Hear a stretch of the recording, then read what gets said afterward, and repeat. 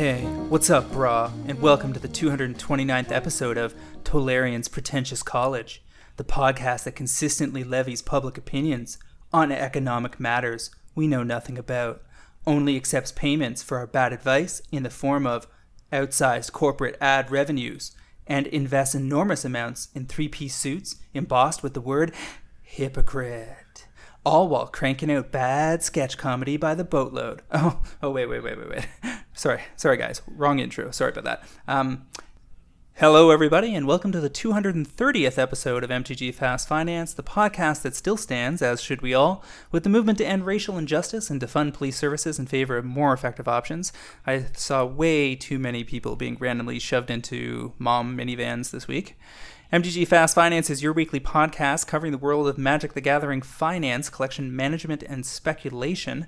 I'm your host, James Chilcott, aka at MTG Critic on Twitter. My co-host this week, as per usual this summer, is Cliff Daigle, aka at Word of Commander, and we're here to help you folks make and save money playing our favorite game, Magic the Gathering.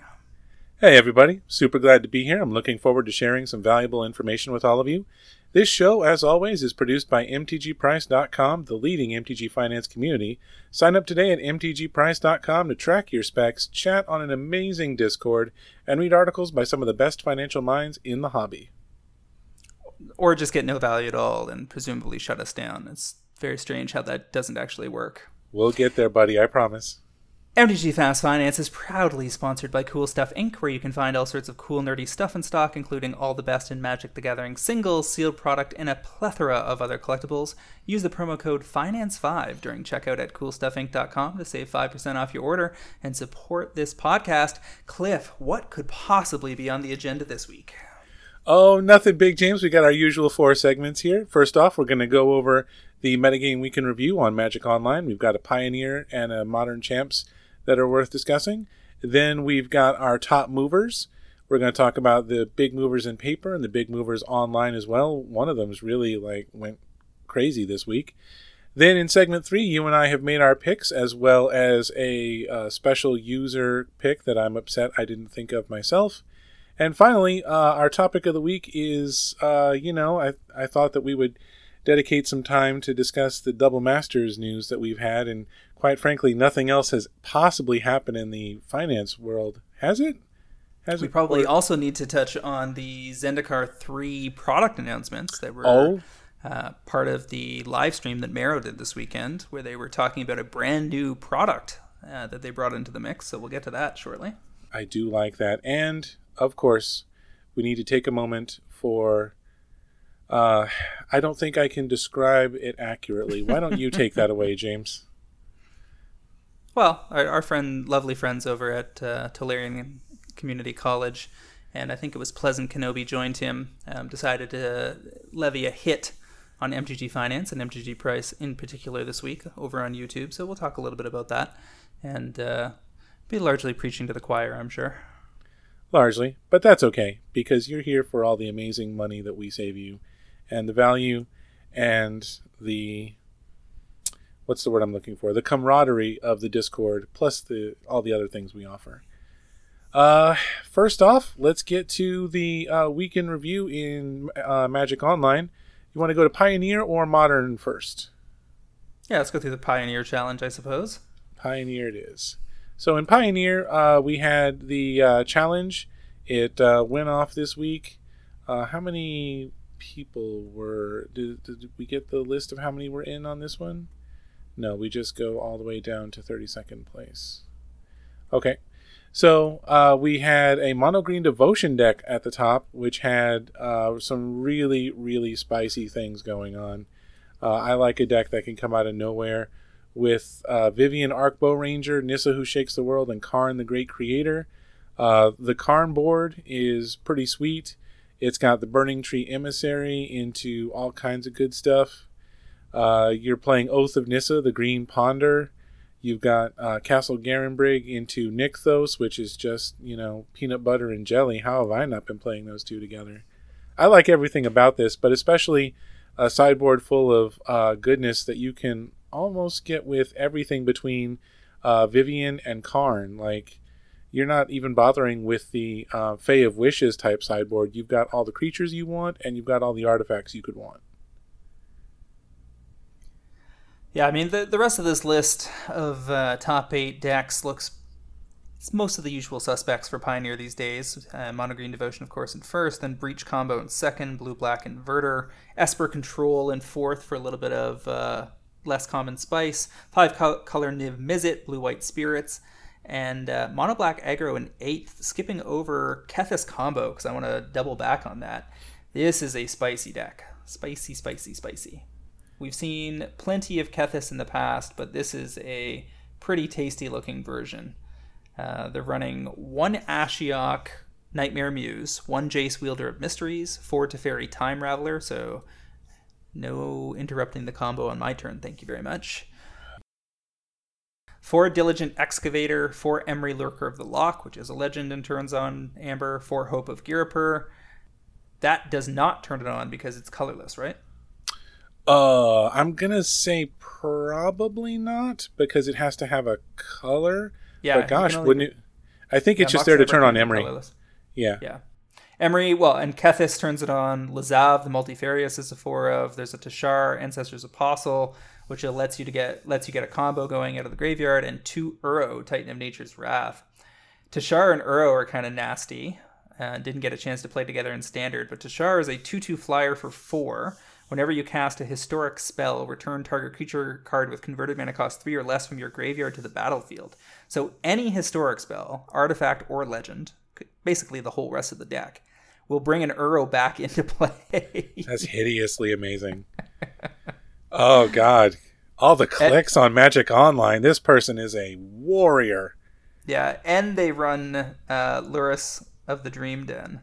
So they can bring back their Diligent Excavators. They can bring back Hope of Girapur to do a soft lock on the opponent. Because when you sacrifice Hope of Girapur, it's a flying 1/1 artifact creature Thopter. But when you sack it, until your next turn, target player who was dealt combat damage by it can't cast non-creature spells. So pretty nasty against mid-range control decks if they actually can't deal with the Hope early. So yeah, that deck's looking pretty cool. I could see tabling that at a Pioneer table near me if there was such a thing that still existed in the middle of 2020. It's pretty sweet. I like this is redundant combo, resilient mid-range madness to go with, ridiculous Kethis combo. It's always good when you can cram hopeless value with this Tashar and the Diligent Excavator plus Uro. That's amazing. That is just ridiculously good. And that's there to just help you just churn through your deck. How does this deck... Oh, it's a Jace Wielder Mysteries deck. Gotcha. So moving on over to the Modern Champs qualifier on Magic Online, we have Temur Reclamation in first. And no, that wasn't the standard Pro Tour. This is the Modern Champs qualifier, folks. So this deck is running a Run-In 6, a Snapcaster Mage, 3 Uro, and then 26 instants, including Archmage's Charm, Cryptic Command, Fact of Fiction, Force of Negation, Growth Spiral, Lightning Bolt, Nexus of Fate, Opt, and Remand, on the back of 2 Wilderness Reclamation and 27 lands. Nasty. Yeah, mentioned it last week. Fact of Fiction, 4 Fact of Fiction in the main deck, just, it makes my heart sing. I don't think I've felt this good since whenever it was originally printed, man. There is no feeling like knowing your Fact or Fiction is going to get you some cards. It always feels like such a skill test. Like whenever you make a Fact or Fiction pile for somebody and they take the smaller pile, you're like, yes, I did it right. Good job, me. This one is a nice one. And clearly Wilderness Reclamation is not going to be dead when it leaves Standard. Then we have a couple of different copies of Blue-Red Aggro with some burn elements. 2nd and 8th. This is a deck with 2 Bedlam Reveler, 4 Monastery Swiftspear, 4 Soulscar Mage, 3 Sprite Dragon out of Ikoria, and 4 Stormwing Entity out of Core 21. Stormwing Entity foil extended arts were my pick on cast 2 weeks ago. What do we call those at? Let's just do a little bit of a rewind. It was $5 to $12. Those are going to get there. because this is showing up all over the place in the modern tournaments, and it seems like the deck has some staying power. So, who knows what could happen in the next, 6 to 12 months until we get back to modern with a vengeance. But hopefully Stormring Entity will still be there at the other end. I mean, a 2-mana 3/3 flyer seems good no matter what. You don't have to do a lot. Probably not if that was the only stats, but the fact that it has Prowess and Scries too when it comes in, that's a different story. Jesus, it's got Prowess too? Good lord. All right, yay. and they run Manamorphose, Mutagenic Growth, Opt, Lightning Bolt, Lava Dart, Gut Shot, and Burst Lightning, so they can cast free spells galore to really crank this up and hit you for 5 or 6 in a turn. That is phenomenal. On turn 2, you Manamorphose into Stormwing Entity. Get out. Nasty. Just get out. That is hideous. I love it. So third place was just a classic red-white burn with the Lightning Helix Splash and a couple of white cards in the sideboard. Black-red Goblins in fourth, leveraging 2 Kiki-Jiki Mirror Breaker, a card that keeps showing up on the Hot Movers list every week for good reason, now that Conspicuous Snoop has basically activated this whole deck. Green Tron in fifth place, running 4 Karn Liberated, 4 Karn the Great Creator, 2 Ugin the Ineffable, and 2 Ugin the Spirit Dragon. The usual Tron nonsense, and they're getting some real sexy new lands and a whole bunch of reprints between Core 21 and Double Masters. They're getting big chunks of this deck. Temur Scapeshift was in sixth. This is the usual... an unusual version where it's not running Primeval Titans or anything. This is 2 Wrenn 6, a Brazen Borrower, 3 Uro, 3 Scapeshift, and 23 Instants with 28 lands. Hot. I love everything about it. Uro is all over the place, man. Pioneer, and every place it's legal, it's good. It's just a sign of how good the stupid card is.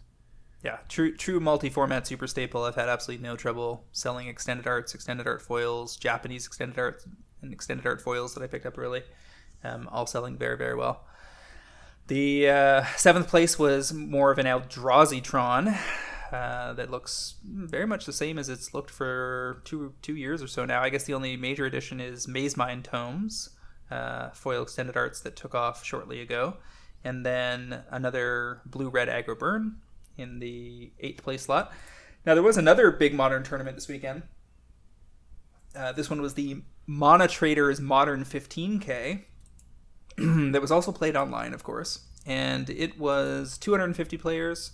First place ended up being Rakdos Aggro, running 4 Abbot of Carolkeep, a Dreadhorde Arcanist, 4 Monastery Swiftspear, 4 Soulscar Mage, and then 21 black and red instants, things like Cling to Dust, Kolaghan's Command, etc., 4 Mishra's Bauble, and 3 Seal of Fire.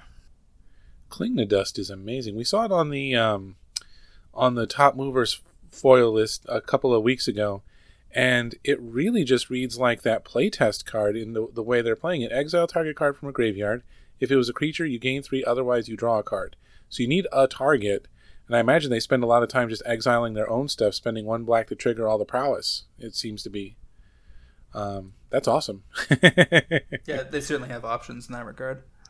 So then we had Dredge in second, a more classic-looking Amulet Titan in third, that blue-red aggro deck showing up here again in fourth, a Death Shadow variant, the Jund version with Traverse the Ulvenwald in fifth, Gruul aggro in sixth. This is the one we saw last week that has Hooting Mandrills and the Prowess creatures with some Tarmogoyfs.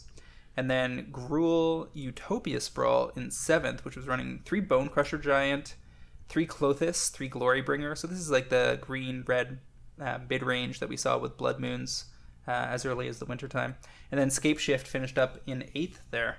So Pioneer looked relatively about as balanced as a top 8 for Pioneer can look. Not really seeing a lot of new decks pop up in there, which certainly isn't ideal. But doesn't really matter that much because people have plenty of other things to do before we ever get back to the paper version. And I suspect that Pioneer will catch a ban sometime in the next 6 months if nothing really changes here. If all the top 8s looked this diverse, it'd probably be left alone. But the blue-black Inverter deck and the Breach combo deck show up more often than not in greater quantities than we saw this week. Yeah, I think it would benefit us if we had better data, but Wizards doesn't want us to have data. So we could make a more informed forecast about the future of that. But for now, like you said, if it keeps showing up as one or two of the top decks instead of being 5 or 6 of them, then we're looking pretty good. Yep, agreed.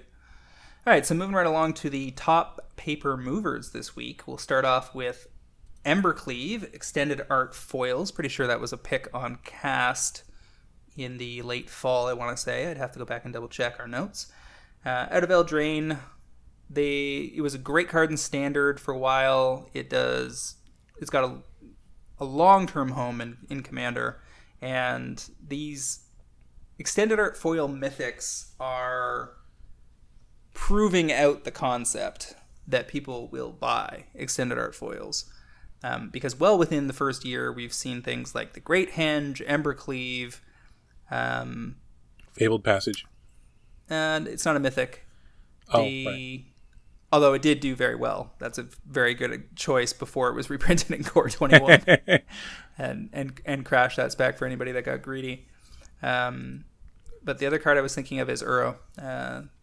As another mythic that drained out really quickly after being a multi-format staple. So Extended Art Embercleave foils are just like, where are those going to be restocked from? We talked a lot in the Discord this week about how with so many reprints in Double Masters, including a bunch of cards that we just saw in the mystery booster boxes, it is pretty awkward for non-premium copies of cards, and is really making me feel smart for the wrong reasons in terms of having focused on premium cards heading into this era of massive reprints. Stuff like Embercleave, just the card, who knows where that might show up next. Could be in the list for Zendikar 3, could be in the Commander decks that are coming out for either Zendikar Rising or for Commander Legends or for the set that comes after that. Could show up in a standard list, a standard product like a Challenger deck next year, if Wizards even bothers to print those. But the Extended Art foils are safe. There is no product mix where it makes sense for that stuff to see a reprint in the short to midterm, and typically what we see with really great cards that are multi-format staples is that the next time they go to that well, they will do it differently. Now, you pointed out Fabled Passage, and that's a good one to flag because that is the exception to the rule that says that they are not totally safe. Wizards is clearly signaling with their Fabled Passage reprint, being printed with the same art within the same year before the set that it was originally printed in had even rotated out of Standard, that A, they want that card specifically around, and B, you should therefore be forewarned that if there are other cards that they just feel need to be around a lot, they may not always feel the need to give them fresh art. I'd agree with that. There were rules that used to apply that don't really apply in we're going to have to come up with a name for it. Let's call it the collector booster era, the extended art era. Basically, starting with M20 when they goosed the foil rates. I would call it the premium. All right, let's go with premium era. In the premium era, you don't have the same level of protection that you used to have. It used to be like if you got foils, you were pretty safe because then you needed it to be in a standard set to get a foil treatment. That's not the case anymore. We're seeing that, like you said, Fabled Passage got the reprint is exactly the same except for the set symbol. So they're indicating that they have the capability to do this again for the things that are the format staples, the things that can fit in anywhere. And they could very well decide that Zendikar 3 needed, the first Zendikar had a lot of equipment. They could say, well, Embercleave works as an equipment in here. We could reprint Embercleave. It's just much, much, much, much less likely. And especially with the presence of the list that we will talk about a little bit later when we talk about the Zendikar 3 announcements. Yep. All right, so moving right along on this list of top paper movers, Shark Typhoon out of Ikoria, non-foil copies going from 8 to 12 after going from 5 to 8 last week. Cards on a tear. It is chomping EV out of what is in regular booster boxes at least, a very low EV set. In fact, pretty much every booster box that is legal and standard right now is showing, I think, $40 to $50 EV, like very, very low, where you would normally hope they would be at somewhere between 55 and 70. Occasionally higher, depending on how many staples that are relevant in standard come from a specific box. But this is real low because there's no competitive play, so very few people are buying competitive-oriented cards or constructed-oriented cards for competitive play. And Shark Typhoon is a multi-format staple, which at minimum is going to be useful in your EDH decks until such time as you want to drag it out and play it in either Pioneer or Modern or possibly Standard. It's just a great card. And we've seen situations like this before I don't think that Ikoria should be looked at as being, Dragon's Mazy in terms of all of the value being soaked up by a single mythic. What was the green-white card? Voice of Resurgence? Thank you. Voice of Resurgence got very, very high at one point because there was basically nothing else in the set. And it's not quite that situation with Shark Typhoon, but it's close. And just because of the combination of COVID and the set had more of a casual EDH feel to it than it did constructed compared to the sets that came before it. So anyway, Shark Typhoon I think is going to continue to move, and I would not at all be surprised to see that card end up over $20 within the year.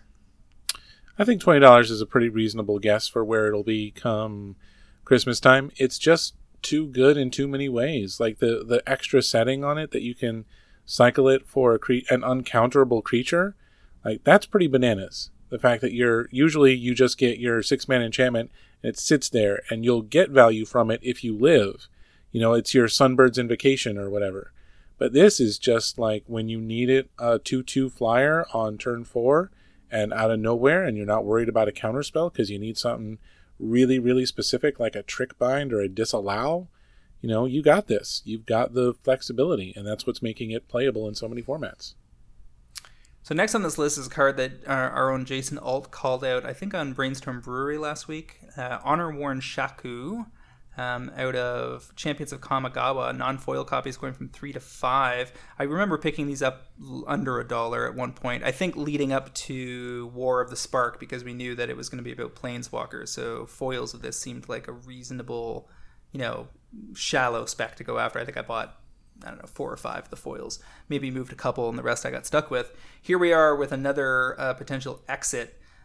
Because it's getting played in the Shrines deck that has been at least, this summer popular for Commander players. Whether that's going to be a lasting deck in the format, I have no idea. But Honor Worn Shaku is a 3 casting cost artifact. It taps for 1 mana, but you can tap an untapped legendary permanent you control to untap it. So when I was originally looking at this card in the spring of 2019, it was about tapping Planeswalkers, which doesn't matter whether they're tapped or untapped, to get extra mana out of this thing.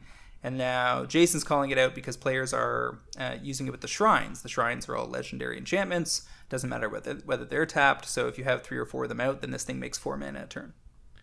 I'm selling this card if I have any extras around.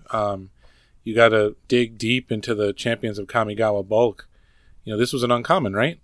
Yeah, uncommon. So if you've got them around, I would do my best to get rid of them. It doesn't seem like in this era that we will go forever without a reprint.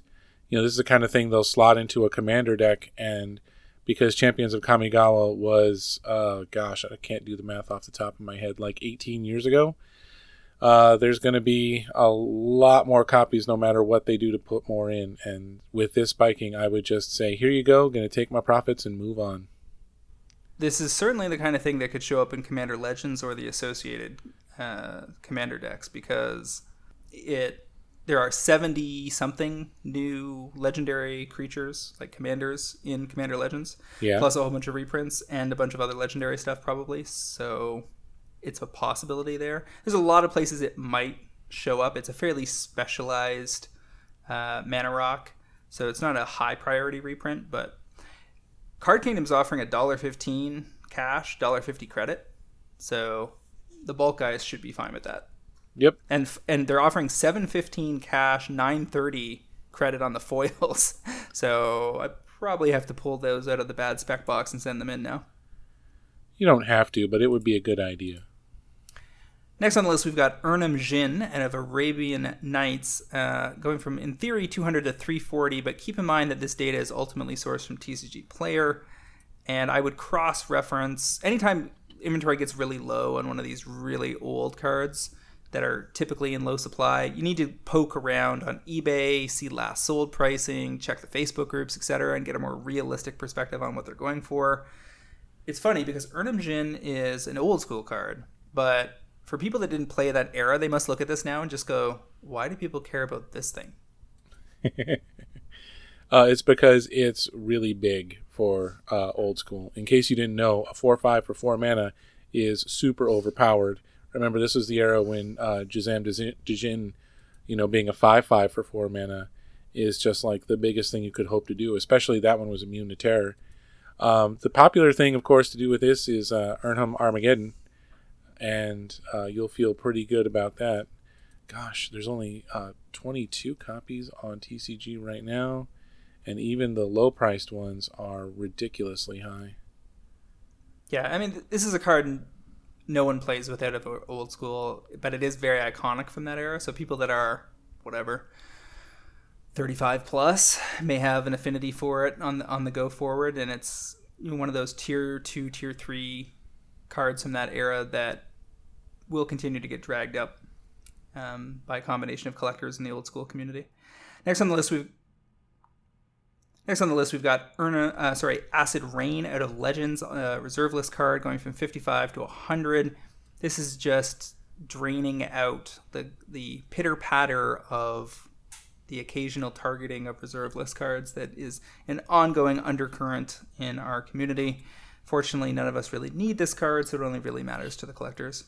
This next one's interesting because it factors into a debate I've had with people on Twitter a couple times now in the last few months. Notion Thief foils out of M25. Why is this card... It ratcheted up last week, and now we're seeing it go, say, 27 to, in theory, 50, which is basically just, copies being cleaned out of the market. Now, it's an EDH card.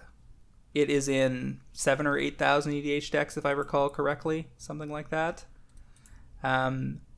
But the argument being advanced by some people is that cards like this are spiking harder and faster because CEDH, competitive EDH, optimized EDH, is taking off. There are YouTube channels that are featuring CEDH. There are online communities and websites that have sprung up around it. And there is a rolling narrative that this is driving the sale of these cards that are, some of which are already staples or super staples in EDH and are just even better in CEDH, and some of which make no sense in EDH generally but show up in CEDH. So probably the penultimate example is Tarnished Citadel out of Odyssey, which taps for a mana of any color, if I recall correctly, but you lose 3 life. That's correct. You can either tap it for colorless and no penalty, or you tap it for a mana of any color and you lose 3 because it comes into play untapped. So it's good for everything right away. So what I've been trying to do to temper expectations from people that might run off on the CEDH tangent is to say, listen, if the card is great in EDH and also good in CEDH, however big that trend line is, and so far looking at variety of statistics, it doesn't look like it's very big, but however big it is, it's a much smaller percentage than the overall EDH community. So there's really no reason to be running off looking at CEDH cards any more than there is to look at, say, Pauper cards, other than the fact that Pauper is only common, so it's clearly inferior to most other options. But in the sense that these are existing communities, but they're very small compared to Commander, which is now acknowledged as the biggest and most important format in Magic.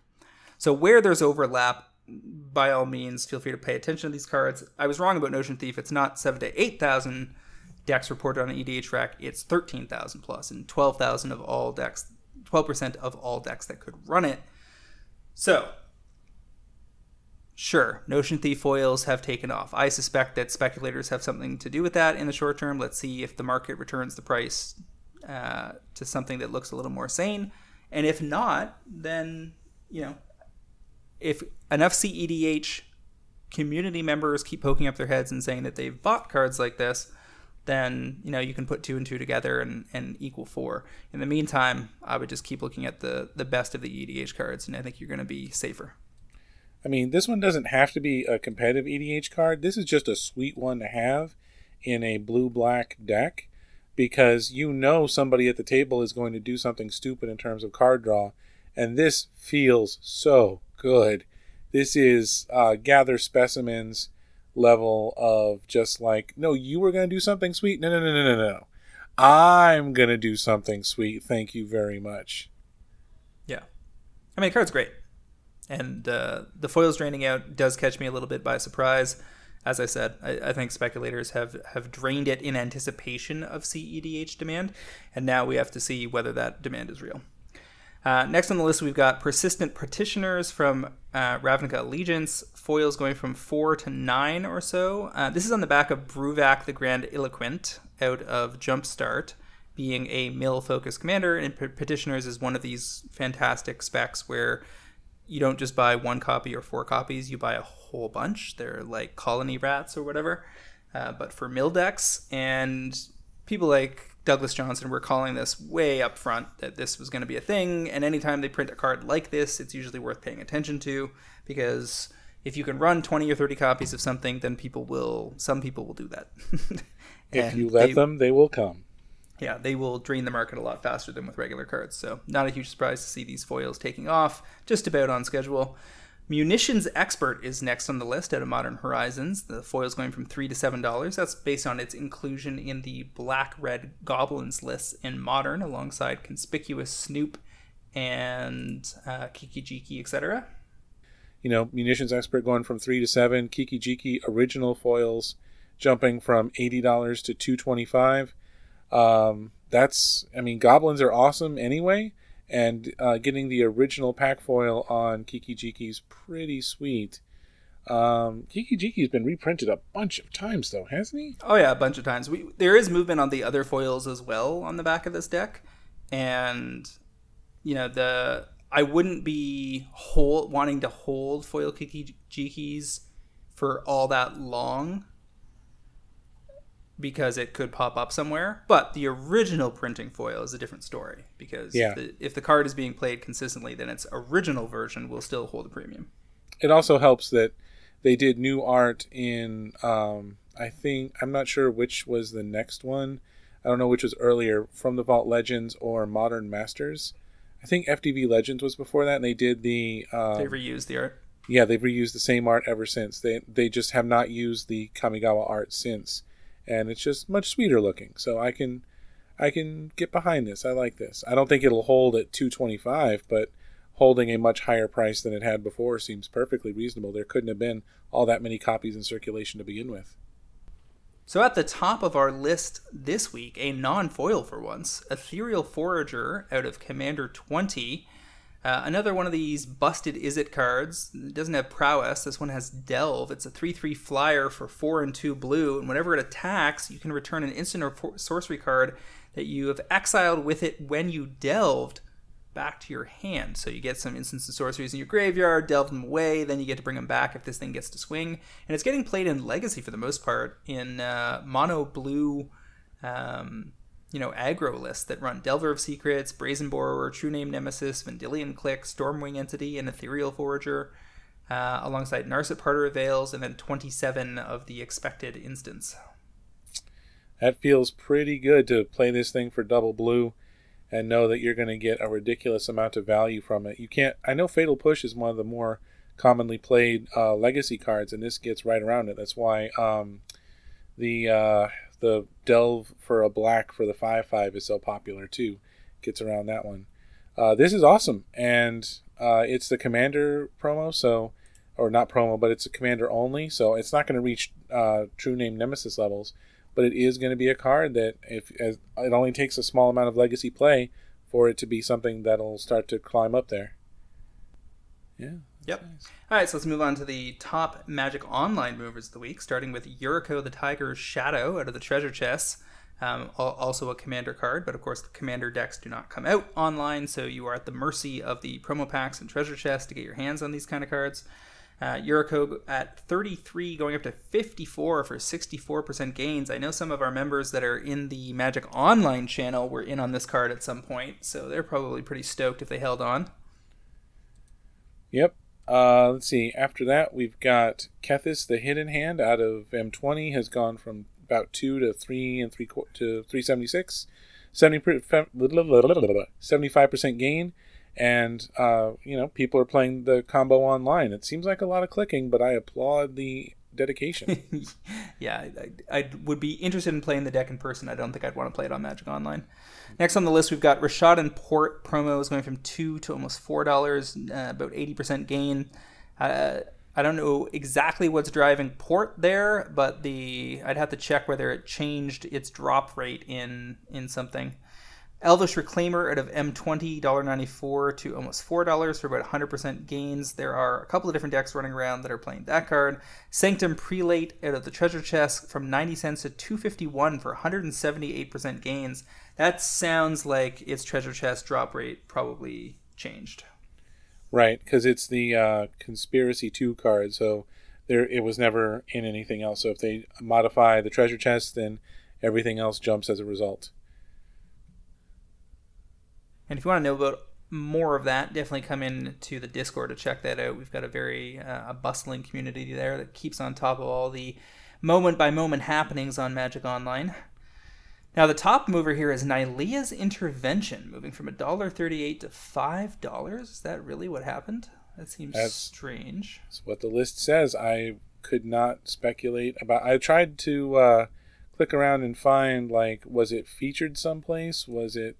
Oh, I'm sorry. This is the extended art promo has cranked like mad. I didn't put that on the sheet, so that's why it's only available through the Treasure Chest. So it's the extended art version, not just the regular pack version. Got you. So it may well have just been removed from the Treasure Chest, and just from Commander demand alone, it may have been driven up as it just dried up completely. All right, so moving on to paper cards to watch this week. Shout out to the Discord for this first pick, because I think it was Brian, one of our mods, who was, I think, first drew my attention to this card on the weekend. Omnath, Locus of Rage, out of Battle for Zendikar, is now a 5-year-old mythic foil.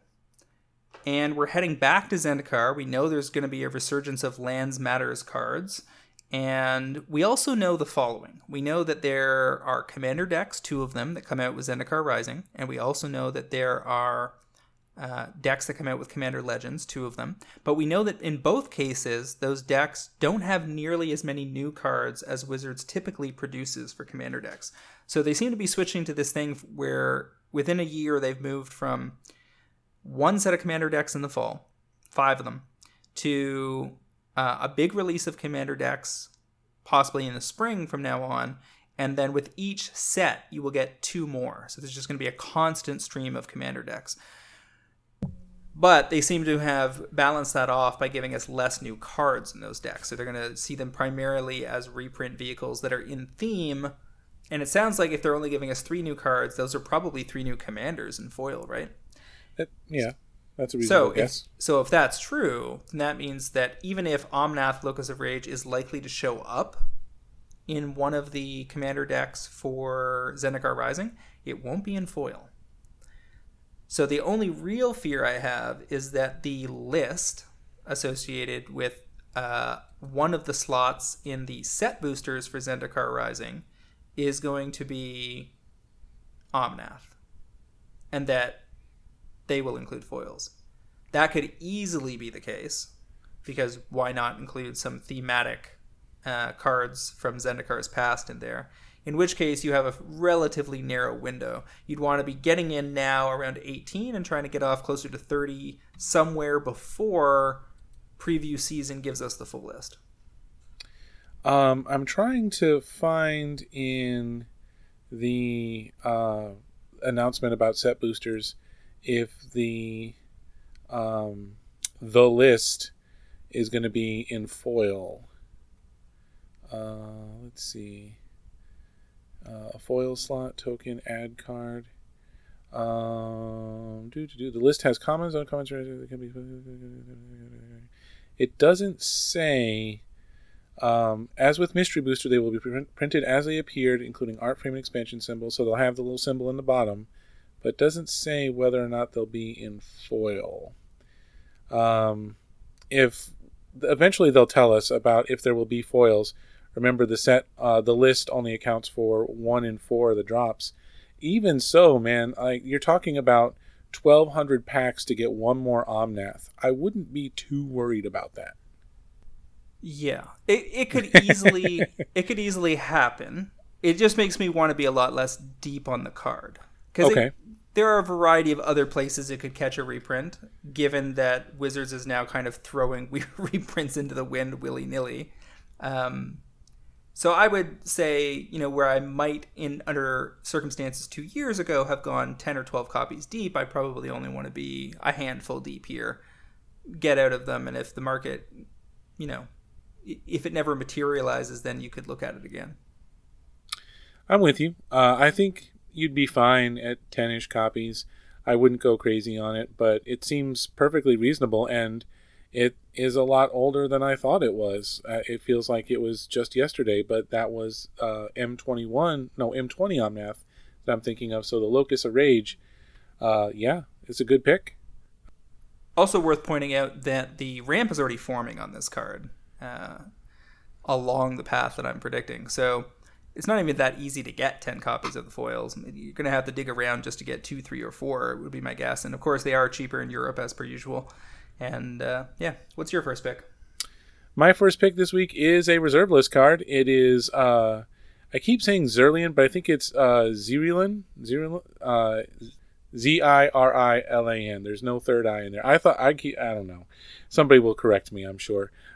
He's the dragon helper that for 3 and double red, 3/4, you spend 3 mana, tap it. You're going to go find it for a dragon. It's got haste and exile it at end of turn. It's just on the reserve list, and it's an awesome, awesome dragon, especially if you can find some way to sack it for value. Greater Good comes to mind. It's really awesome in my dragon deck. Right now, it's fallen back down to $4, and it's been as high as $15 in the past.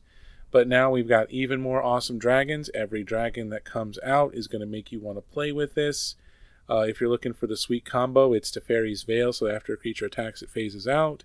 But really, I went to go look for one of these for my Dragon deck, and I said, holy crap, it's gotten this cheap again, and I very nearly bought a whole bunch. How deep is the inventory? There are 35 vendors. Right now, I don't see anybody with more than a playset. Oh, wait, there's somebody on page 3 with 10 copies. I'm fine with this card long term, and it could easily hit a spike off some strong dragon themes in a forthcoming set pretty easily. Like Commander Legends. But I'm pretty sure I remember Travis calling this card back when Dragons of Tarkir was on the menu.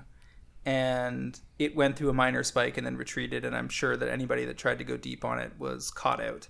So this, even more so than Omnath, I don't really want to be having deep inventory on, because yes, it's reserve list, but it's also very niche, and it's also just unknown. A lot of these old kind of medium good cards in certain themes are often under the radar until, say, the Command Zone, puts it on screen for 10 minutes. And people go, oh, I didn't even know that card existed, because the vast majority of players were not playing Magic in the late 90s. So from a collector perspective, $4, you cannot go wrong. It's only going to appreciate in your collection. It has no reason to ever get cheaper than that, given its age and its lack of reprints. But I don't love it as a spec that is going to be optimal in the, say, next 12 months. All right, you're allowed to be wrong. It happens to us all from time to time. Fair enough. So my next pick is the Ozolith extended art. When I was looking through my list of potential targets here, I was surprised to find I had not already called this out. I feel like we definitely talked about this card during our Ikoria set review, and maybe that's what I'm remembering. Everybody essentially agreed this is going to be a big thing. I mean, this is a open-ended synergy card for +1/+1 counters. That is a theme that Wizards comes back to over and over and over again. and there's just no way that this card doesn't get there. The extended art foils are currently $20. There isn't a tremendous amount of them left in the market, and we're only 3 months out from Ikoria. So 20 to 35 or 40 seems very reasonable within, say, 12 months or so. The extended art mythics definitely move faster than the rares because there's just that many more of them on the rare side to provide some drag on the pricing. And it's worth noting that on the go forward from Core 21 ahead, we are very likely to get we are getting something like 75% more of the extended arts in every collector booster box. Because again, to retread some hallowed ground, starting in Eldraine, you got basically 4 extended arts per box, and one of them would be foil, and now you're getting 7 or 8 per box, sometimes even more, depending on the specific formulations. Wizards is pushing these. And I think part of that is them seeing that the really good cards like Great Henge and Embercleave, Nyxbloom Ancient, Dryad of the Elysian Grove, the idea that they don't pay attention to the market is nonsense. Of course they do. And somebody keeps an eye on, the prices of the new products that they produce and goes, hey, like, in the same way that we ended up printing more foils because we weren't printing enough, so a lot of foils were taking off, the extended arts the good ones tend to get pricey in a hurry in, less than the first year, and we don't really reprint them anywhere, so we'll just print more of. And indeed, we saw that in Core 21, and we will see it moving forward. That said, they were not doing that to the same extent in Ikoria as they will be, 6 months, 9 months from now. So Ozolith extended arts seem very safe to me in foil. I'm with you. This is a way for those counter decks to build up counters and then have them come back. You don't need to have it in play, when you get wrathed. This is a nice little insurance policy. And it's the kind of thing that nobody's going to bother killing until you've got 20 counters on it, and then the table panics because, you looked the wrong way at somebody, and that walking ballista is just going to, tattoo someone's face. It's pretty awesome. I'm with you on this. I like this pick. So tell me about your second pick. My second pick is not going to be a surprise to anybody who's been listening to the cast for the last couple of weeks. You can still get copies of Japanese alternate art Teo the Shield Mage for $10 to $12 on TCG Player. I'm looking at it right now, and on the pre-release, there's 3 copies at 12 or less, and then 2 copies at 23. I think he's a pretty solid lock to hit $30 in the foreseeable future, considering that most of the other Planeswalkers are already there or higher. Yes, he's the worst. I'm not arguing that. But he is the worst of a very collectible foil set, and when people are going to collect these, they're going to pick them up, it's going to get there. It's only a matter of time. No, I'm thinking about what my next words will be. I mean, this is largely my fault because I drew the, pulled the curtain back 6 weeks ago on War of the Spark probably being under the radar when it shouldn't have been. We were buying up tons and tons of boxes, and I think people have been pretty pleased with the result, whether they cracked them or chose to flip them, which some members did, or are holding them for the longer term, aiming for them to be, $200 boxes. The fact that Amano is the buy list for the foil Amanos just keeps going up and up and up in Japan. I think when I looked at it today, it was pushing like over $4,500 US or something. And the pre-release and the Series 2 version are both closing in on $2,000 US, with copies still changing hands in the US somewhere between $1,000 and $1,500.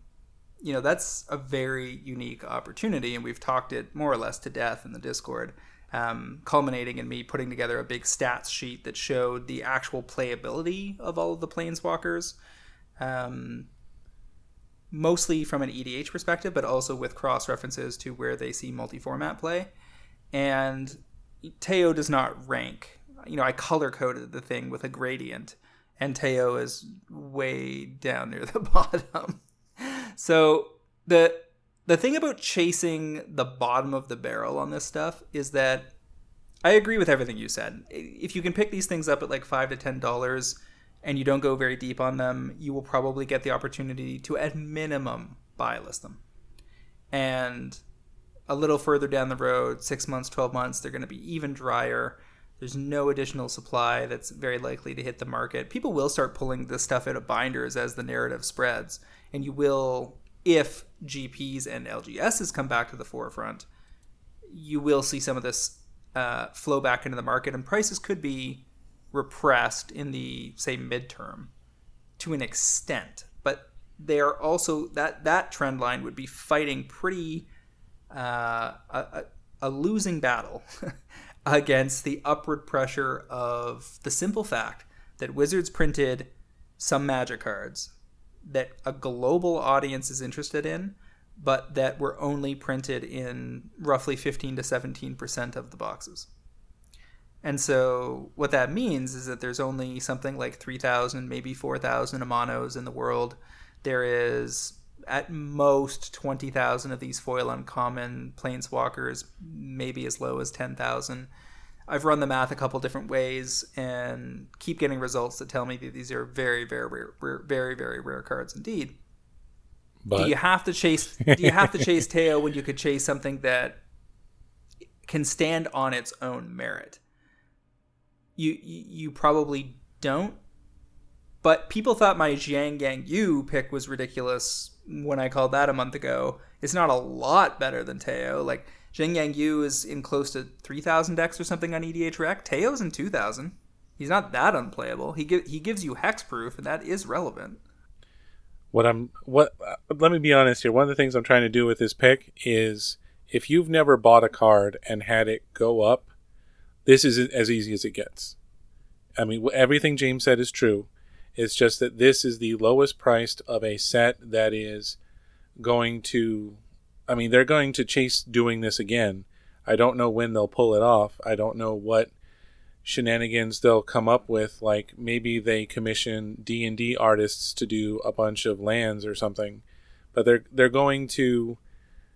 This is going to be their standard for sweet collectible mini set inside of a set. And...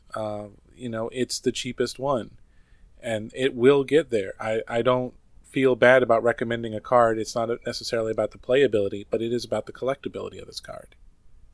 I can't even take too much of a hard line against the bottom of the barrel, because it's not like I'm rushing to sell my $5 and $10 planeswalkers. Like, I opened some last summer. I opened some in the 2 cases I opened recently.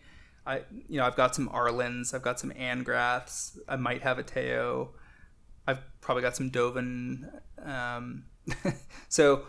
And I'm not in a rush to sell them, because I do believe that you're right, that it's going to get there. I think that what I would say is that I would take as many non-foil Amanos as you would give me at $50 US a month ago.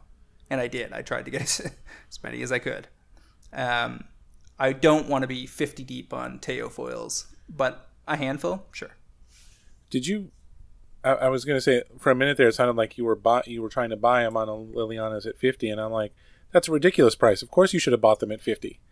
Like that's what the group buy was. We got like 20 or 30 copies at 48 US each. Yeah, and I think my last 2 copies on eBay that I sold one to a Discord member at 95 that came out of one of my boxes. I sold a couple on eBay. I think at 105 and then 120, and then sold a couple privately a little bit higher than that. So that card is certainly moving. And for most people, that's going to be the only version of a mono they can ever afford or can justify affording. So it's certainly not going to go down. And the other thing that people forget about the Liliana Dreadhorde General is that, yeah, she's no Liliana of the Veil, but she's actually a really good card in Commander. Oh, she's amazing. And has a very reasonable number of decks that are running her. Like, she's not some kind of fringe card at all. So the main, knock against her in terms of, whether or not Commander players will get in on the action for Amanos is just that she has a lot of text that isn't Japanese on that version. So you really need to memorize that whenever a creature you control dies, you draw a card. +1 is you get a zombie. 2/2. -4 is each player sacrifices 2 creatures, And then -9, each opponent chooses permanent they control of each permanent type and sacrifices the rest. She's already registered in 10,000 decks on EDHREC, which is 5% of all black decks. Very respectable figures. So, we were joking in the Discord about what if she had been the same caliber of card in Constructed as, say, Liliana of the Veil, like how crazy this card would be. But if Commander is driving the boat, then she's already in position. Yep, I would agree with you on that. I mean, it's always a feel bad when you open a Japanese War of the Spark pack and you get a Great Planeswalker, but with the wrong art. But with Liliana, it does hurt when that happens because you've lost the coin flip. But it's still worth $17. Yeah, and that's at her rotation price. So this is the lowest. Quite frankly, now that I'm thinking about it, Liliana at 17 seems like a lock. Although, English copy, yeah. Although I want to see what some stained glass ones are at. I'm going to look that up while you tell me about your last pick this week. Yeah, so my last one this week is along the same lines of the Ozolith. In both cases, we're talking about top 5 commander cards from Ikoria that are not Triomes. And this one is Drannith Magistrate Extended Art, which I think is a card a lot of people overlooked and didn't really think would make a splash at all. But it's already registered in over 2,000 decks on EDHREC. The foil extended arts are drained even harder than the Ozolith is, for that matter. And the buy-in price is about $20 if you can find them around there, maybe a little cheaper in Europe. And you're looking to get off that train very similarly to the Ozolith EA foils, in it somewhere close to 20 and off somewhere between 35 and 40, and have every confidence that it's going to get there. This could also be an important Pioneer card. It shows up in sideboards there. It still has some time to do some work in Standard if that ever reconvenes, and may even show up in some Modern lists over time. Man, I'm looking at TCG Player right now, and there are just a handful of copies. There's like less than 30, and almost none of them are under $25. That's a really, really ridiculously solid pick. Like, when TCG drains out, then people will go dig up whatever spare copies they have, and then that'll be pretty much it. I mean, who's gonna go back and open some Ikoria when we got Double Masters and Zendikar 3 going on? Slam dunk. I would like to argue with you about it, but I really can't. All right, so we're back on track with our listener picks this week. This is a pick from a Pro Trader Discord member, Dolomite Sooner. I'm giving him partial credit here, but he's still going to get the $25 gift certificate from Cool Stuff Inc. He was flagging the Crucible of Worlds Judge Foil promo that had spiked hard last year and then fell back to earth as the Worlds promo appeared. The Worlds promo arguably has better art, and the Worlds promo is in pretty short supply. So I called an audible and told him I was going to switch from his original call of the Judge promo, Crucible of Worlds, and call the Worlds one because it's, I think, has a shorter ramp. You can get copies as low as about $45 or $50 in Europe right now, and the Worlds promo seems destined to end up over $100. We're heading into Zendikar Rising. Lands Matters is going to be a thing. Crucible of Worlds lets you replay lands cards. There is some rumor that there are going to be flip lands in Zendikar Rising that maybe have some other permanent type on the other side. So you might have a land that flips into a planeswalker or vice versa. No, I don't know for sure if that's a thing yet or not, but even if it's something akin to that, we know that they're going to bring back Landfall. That's got to happen. And Crucible will just be back on the agenda for a lot of people. We could also be getting a bunch of commanders between the commander decks for Zendikar Rising and within the actual set itself that make people want to be dealing with Lands Matter stuff like Lord Windgrace or Gitrog or whatever. And, I've made money on the Worlds promos in the past. Wasn't that long. It feels like it was a million years ago, but it was, I guess, I was at Worlds in February. Wow, that's crazy. That was only 6 months ago, but it feels like a million trillion years ago. Crucible of Worlds promo, Dolomite Sooner, $25 for that, gentleman. And I think that one's going to get there. What do you think? I'd agree with you. The Judge promo, I would probably make a case that I'm a big fan of the Judge promos in old border foil, like the swords and this Crucible are examples of that. The Noble Hierarch is another one. The old border in foil just really sings to me as somebody who was playing with the old border. But I'm with you that this is in such short supply, strangely difficult to say, that it seems like a good version. Either one seems good, but the shorter supply on the Worlds promo is where you want to be. There's like 29 listings on the Masterpiece version. There's 39 on the Judge promos. And the Worlds promo, there is only 12 listings. And that's the one that came out the most recent. So it suggests that it's not necessarily that it's more popular, I wouldn't think. It's probably more that it is just, there are just less of them floating around. It's also worth pointing out that Crucible Worlds just came out in Core Set 2019. Yeah. So we just got a printing 2 years ago. Wizards is reprinting stuff a lot, and we do have the list in Zendikar Rising. So Crucible could easily show up there as a thematic companion to Zendikar Rising. But that probably doesn't hurt the most premium versions of the card. It might actually just draw attention to them. Not one bit. If you're in on whether it's the Invention, the Judge promo, or the Worlds promo, and they reprint it, you will be just fine. You have nothing to fear at all. All right, so that wraps up Section 3. Section 4, going to get into our topics of the week. I guess we got two main things to talk about. We got Double Masters previews,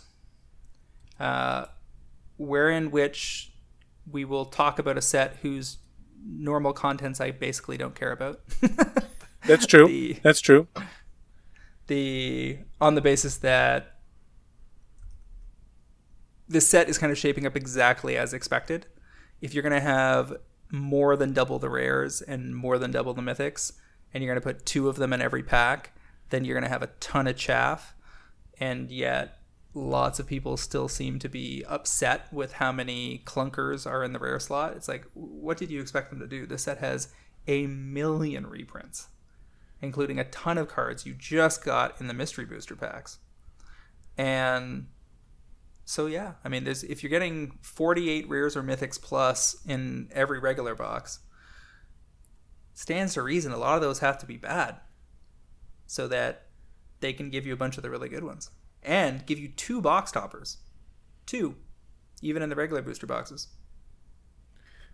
Yeah, I mean, people are going to be upset about there being, what's the one that was the red one, Kragenwick Cremator. Like, it's not great. There's no way to get around that. But these are cards that, yes, they are reprinted, and you're not going to lose out on much. It's going to get there eventually in most of these cases. In some cases, or Ion Storm, like that's a couple of real. At least Kragenwick Cremator's 4 mana for a 5/4 creature in limited. You can always make a case that things are better in limited. They're there to help with the limited environment. And really, this looks like it would be a sweet format to play in limited. I just don't think we're going to play any of it. Am I wrong about that? It looks like there's nowhere to do that, and it also doesn't look like a great draft set so far. The whole thing, like, take 2 cards and pass, super cute. And if you and I get to meet at Vegas in summer of 2021, I will definitely go play that with you, because 2-headed giant with 2 picks per pack sounds fun. It is fun, and we know it's fun because we did that with Battle Bond. But the main thing is, I don't see, like, internationally stuff is opening back up on a country by country basis. The US, the main market, is, if you're a local game store and you're open right now, that feels criminal. I think that Double Masters is going to lower a lot of prices, and that's the point of this set, is to lower the prices. But for a lot of these, they got high because people can't stop playing. There are so many decks with an Abyss and Angel of Hope in there. If you're playing Big White or something Reanimator Or Kalia is in this set. You're going to open a Kalia. One of the first things you want to do is get that Avacyn so that your Kalia is now safe all the time and you can keep doing ridiculous things. There's a land tax, and there's also open the vaults. There's going to be swings, and there's going to be swings in every single set.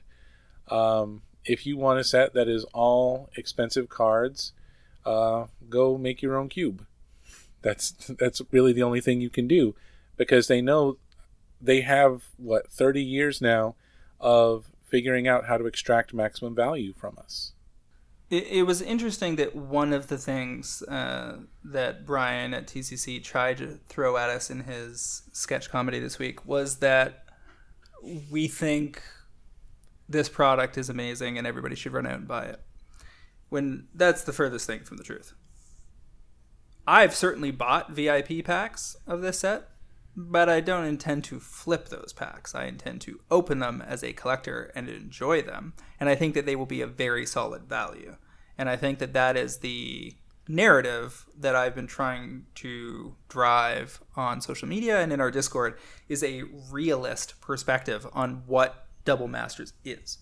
Now, there's a bunch of socio-political issues tied up in Wizards going after the premium end of the market, and they have a real basis for, a rooting of frustration and disdain.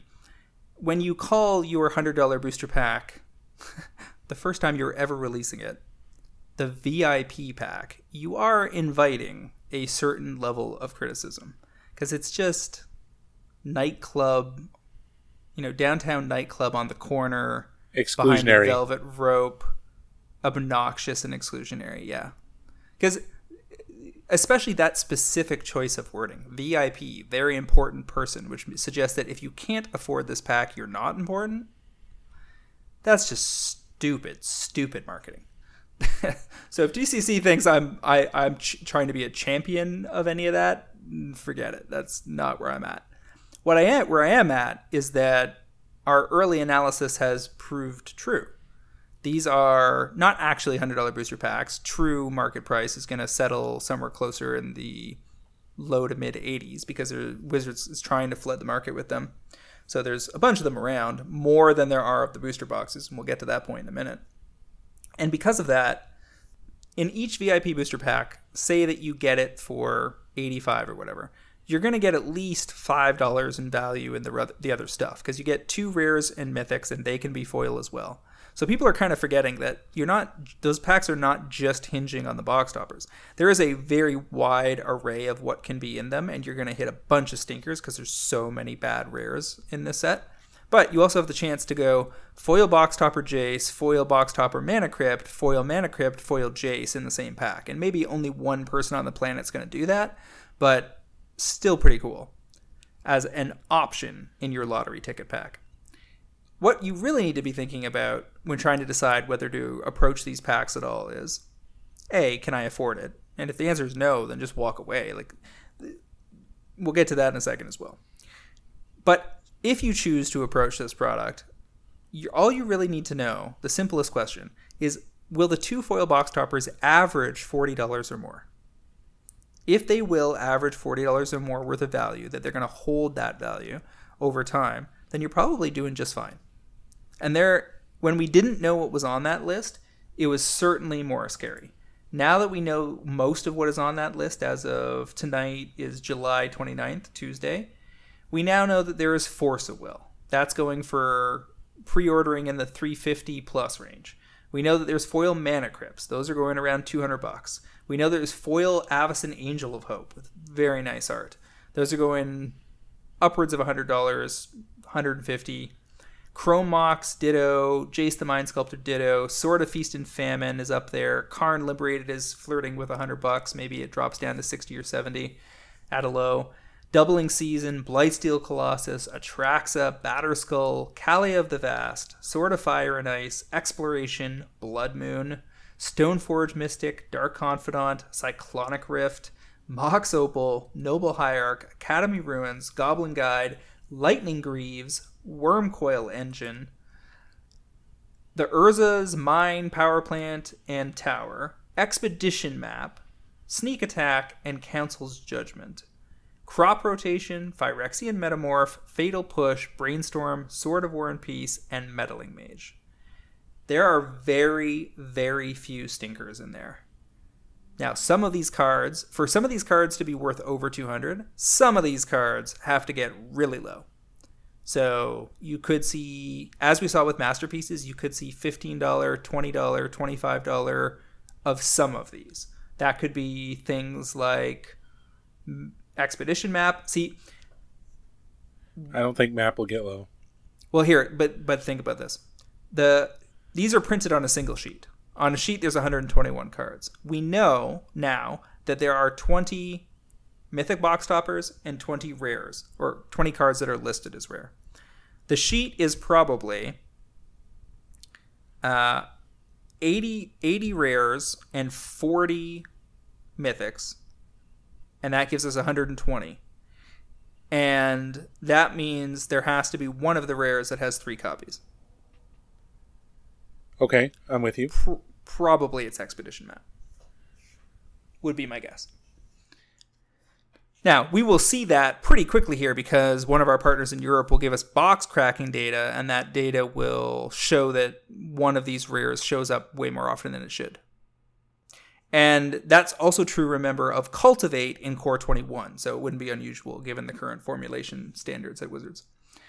So some of that stuff has to get pretty low. But the top 20 of the box toppers are looking really spicy. Like, exactly what you would have hoped for. And we're still expecting... We saw today that Thoughtseize was revealed. And we now know that Sword of Feast and Famine is definitely in. These are great cards. And they're going to sell well. Now, one of the quirks here, as far as we can tell, and plenty of people seem to be in agreement in the community, the non-foil box toppers may actually be more rare than the foils. Because in what we're hearing is that Wizards printed a lot less of the boxes than they did the VIP boxes. Or at least the VIP packs. Keep in mind a VIP display box has 4 packs, each which has, I think, 35 cards, and they're supposedly 100 each. So if you open a box, you get 2 non-foil box toppers. If you open 1 VIP pack, you get 2 foils. So if there are equivalent amounts of both, then the foils definitely don't have any kind of premium.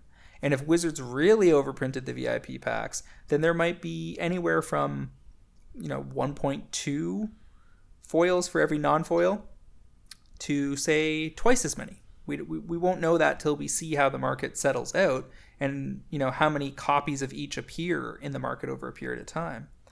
But it's worth considering when you're deciding which copy to target. Because if I was, say, going after something like Thoughtseize, I might consider going for the non-foil version. Mostly a constructed card.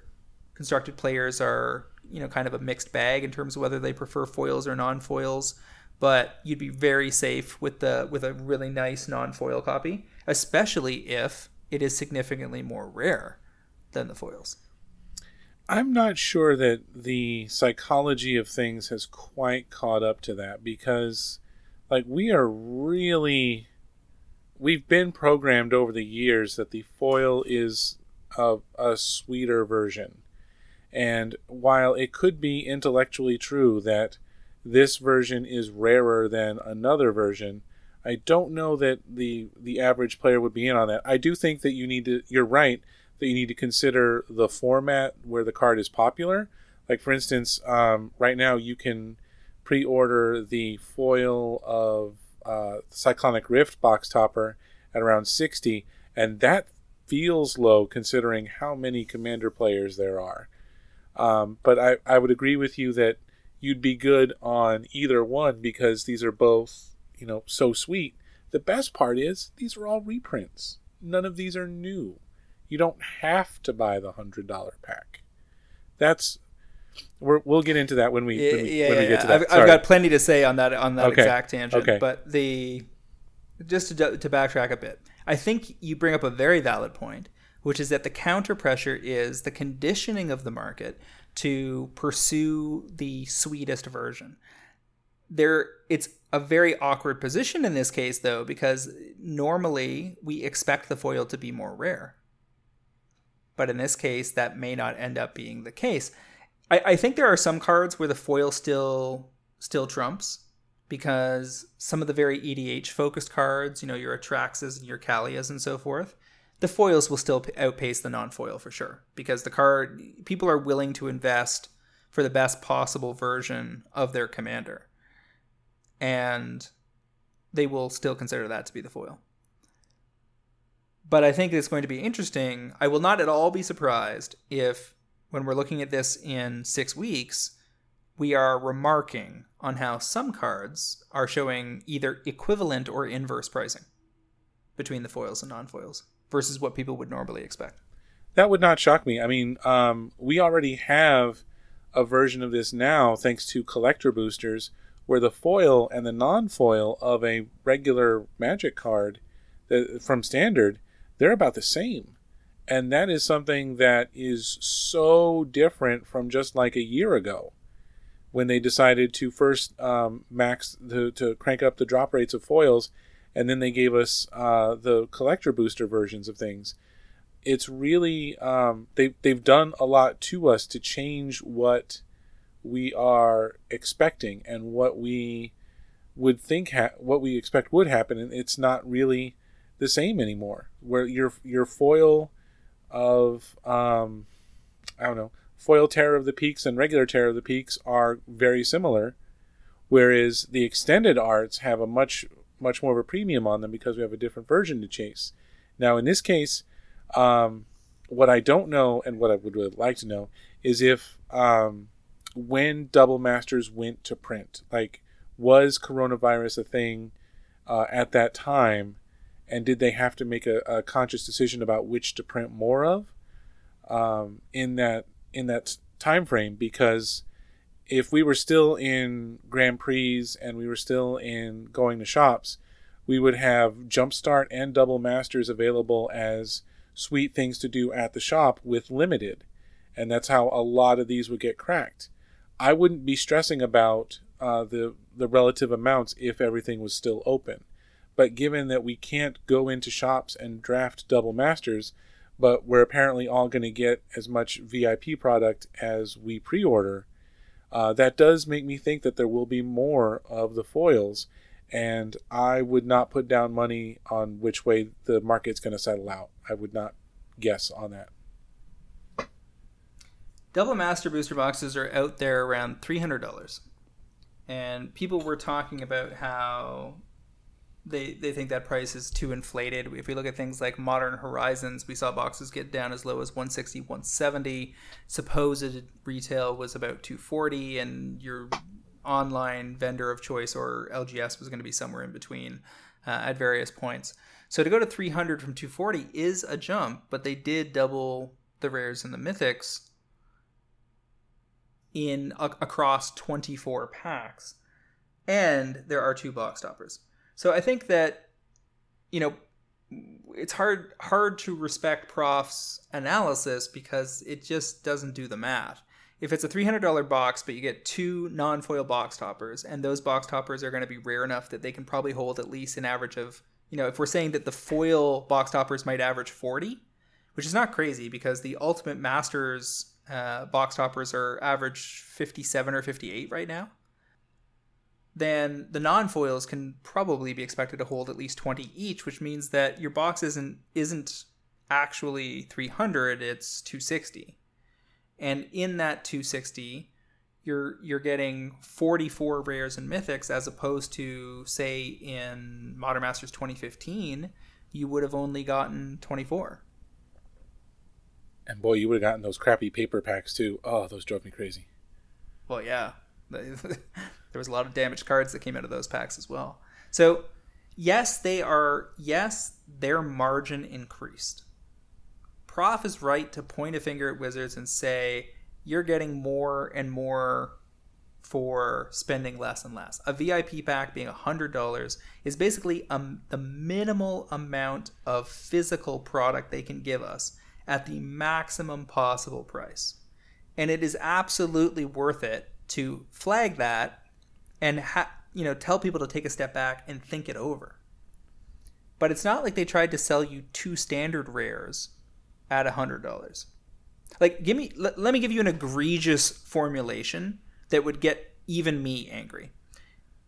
If they were to try to make Magic play to win, that's what would get my attention as being damaging to the game as a whole and likely to scare off players and be bad for everybody. And what I mean by that is if they said, a good example is something like a Nexus of Fate, a box topper that ended up seeing a serious amount of play as a 4 of and constructed, spiked pretty hard a couple of different times because there was no easy way to get them. And there was GP weekends early on where tons and tons of players needed that card and vendors didn't have any. That's problematic because you have to go, your supply chain for your main formats needs to be wide. It needs to push a lot of product because you're saying you're going to need this for this format by the way we designed the format, but you can't easily get the card. We've got a real problem here. And if these VIP packs, for instance, had 2 cards that were playable in standard, but there was nowhere else to get them, and they were like Uro quality cards, and they ended up being a big deal in the format, I can easily understand how that would be rage-inducing because it is pay to win. You don't want to have a game where paying the most amount of money is the only way to win. And that is not what Magic is. And I guarantee you that if Prof was in on this conversation, he would say, "You're crazy. Look at the price of legacy decks. Look at how the reserve list is holding people back from playing the game. Look at how expensive fetch lands are in Modern, etc., etc." But the people that think inside that box are not thinking clearly. Magic is a platform. No one is forcing us to play Standard or Pioneer or Modern or Legacy or Vintage or Pauper or Commander or CEDH or Kitchen Table Casual or anything else. The fact that I can't even remember all the different ways to play, like I left out Draft and Sealed, I left out Two-Headed Giant and Cube. Come on. There are so many cheap Magic cards. And yes, the very best of the best are pricey by design because it's a collectible card game. They put that on the table right up front. It was true in 1994. It's still true in 2020. It's still going to be true in 2030. If they go full digital VR, they will go to loot boxes for sure. Like all of this is baked into the product. If you don't like that aspect of the product, you really have to question whether the product is for you because that is never going to change. They are not going to make this a living card game where they give us a subscription model, as much as I think it's interesting to think about how that would play out. They're going to keep giving us expensive options, but lots of ways to play for cheap. And that's the thing about Double Masters. Most of this stuff is reprints. You had a shot at it in the mystery boosters. A lot of the cards are already cheap, and the ones that aren't are going to get even cheaper. The foils for some of this stuff that used to be expensive is now going to be dirt cheap because a lot of them got extended art foils here, and the normal foils just aren't going to be as big of a deal. There was a time when a foiled Dark Confidant was a pretty hefty price tag. I would guess those will be very, very cheap in their regular version coming out of this set. Because what deck do you need them for that you don't already have them for? How many new Jund players are there, and how many of them even run Dark Confidant anymore? Where else does anybody play the card? So a lot of this has to be looked at through a fresh lens. And that lens is that Wizards has stated almost unequivocally in 2020, they are committed in a big, big way to reprints. There have been literally hundreds of reprints this year. And we used to talk about that, say 4 or 5 years ago, in terms of 10, 15, maybe 20 important reprints per year, because the product mix just didn't allow for any more than that to flow through. And then occasionally, starting in 2013, every 2 years or so, we were getting a master set. And then at the end of the master set process, or what they said was the original end before they clearly segued right into planning Double Masters, we were getting like 2 a year. Like I think M25 and Iconic Masters were in the same year. So reprints have really accelerated. And the end game here is that regular cards are going to intentionally be very cheap. Like, look at the EV of all the booster boxes in Standard right now. A lot of that is COVID, but a lot of that would be suppressed anyway by all of the extended arts, showcases, Godzilla box toppers, etc., taking up a big chunk of EV and various boxes and making the other stuff very, very cheap. That's the economic necessity of that formulation. And as ignorant as it is to call something a VIP pack and suggest that the people that can't buy it don't deserve to, there's nothing wrong with addressing the premium side of the market so long as that stuff is all cosmetic, which by and large it is. Right? Yeah, it's all cosmetic. It's the same card. It's just which version of the card do you want to spend money on? If you're content with the with a reprint of Cyclonic Rift in Double Masters, great. It will play exactly the same as the super sweet foil box topper art. And that's the genius of this, is that it's asking, like you were saying, it's asking a collector, how much will you pay for this more deluxe version of the exact same card? So if I can put a cap on analysis of the sealed product and what we actually believe about it, fair to say that both the VIP packs and Double Masters booster boxes are, as with most Magic product, lottery tickets. They have an element of randomness to them. I don't think that the VIP packs have much of a yaw. Like, I think they're probably very similar to collector booster boxes in the sense that they are plus or minus 20% on average. But they are a lot more swingy because there's only 2 really important slots. Whereas in the Ikoria collector boosters and the Core 21 collector boosters, you have a bunch of different important slots in each pack, and you have a lot of ways to gain value. If you miss on one slot, you might hit on the other. Somebody showed me a picture of a Core 21 pack they opened today that had 2 foil Teferi and a Teferi. Wow. It was like $290. It was like the regular foil Teferi, a showcase foil Teferi, and a borderless Teferi or something in the same pack. It was crazy. And those collector booster boxes have been very consistent as well, with like a plus minus 20%. The VIP packs primarily depend, as I've said many times in our Discord this week, on the total volume printed. If they print these things to oblivion, then yeah, they're going to be really, really cheap. The other thing that multiple people really have pointed out about box toppers from Ultimate Masters is that they trended generally down. If you look at the basket of box toppers, they were mostly a downhill curve. They weren't gainers by and large. And that was also true of Zendikar Expeditions. Now, why was that? Is it because there's too many of them in the market? Maybe, but I have a different theory. The reason that those things trend down is because most of the cards involved were well understood up front. And because they were well understood up front, they were priced appropriately right out of the gate. In fact, they were overpriced. People were so hyped on Foil Expedition, Polluted Delta. Polluted Delta or whatever, that they were going for $300 or $400 right out of the gate. And it was really hard to move that product at that price. And so for anybody to get them off the shelf, they had to step it down over time. And that like undercutting from vendor to vendor on TCG Player and eBay eventually makes those products cheaper. The same thing happened with the Ultimate Booster boxes, the box toppers out of Ultimate Masters, and it could easily happen here. So there's absolutely risk in cracking VIP packs. It's not something you should be doing as a spec. It's something that you should do because you're a collector and you think it's fun to open, $100 booster pack that's probably going to give you $60, $80 to $100 worth of stuff, but might give you a foil Force of Will or something. Because if you open, say, 6 or 8 of these or whatever, you have a pretty decent chance at Force. I mean, the rares drop twice as much as the mythics do.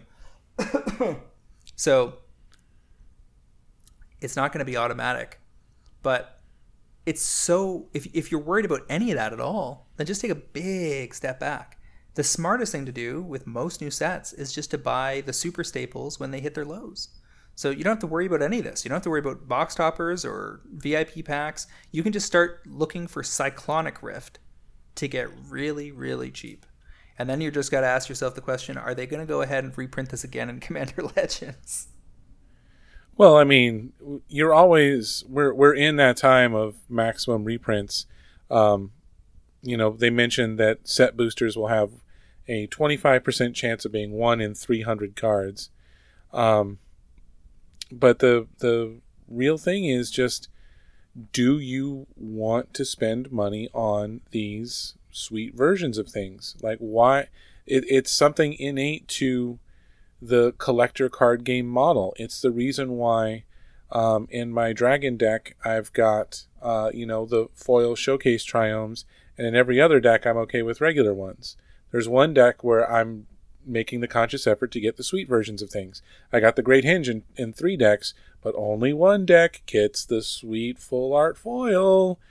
That's how we are.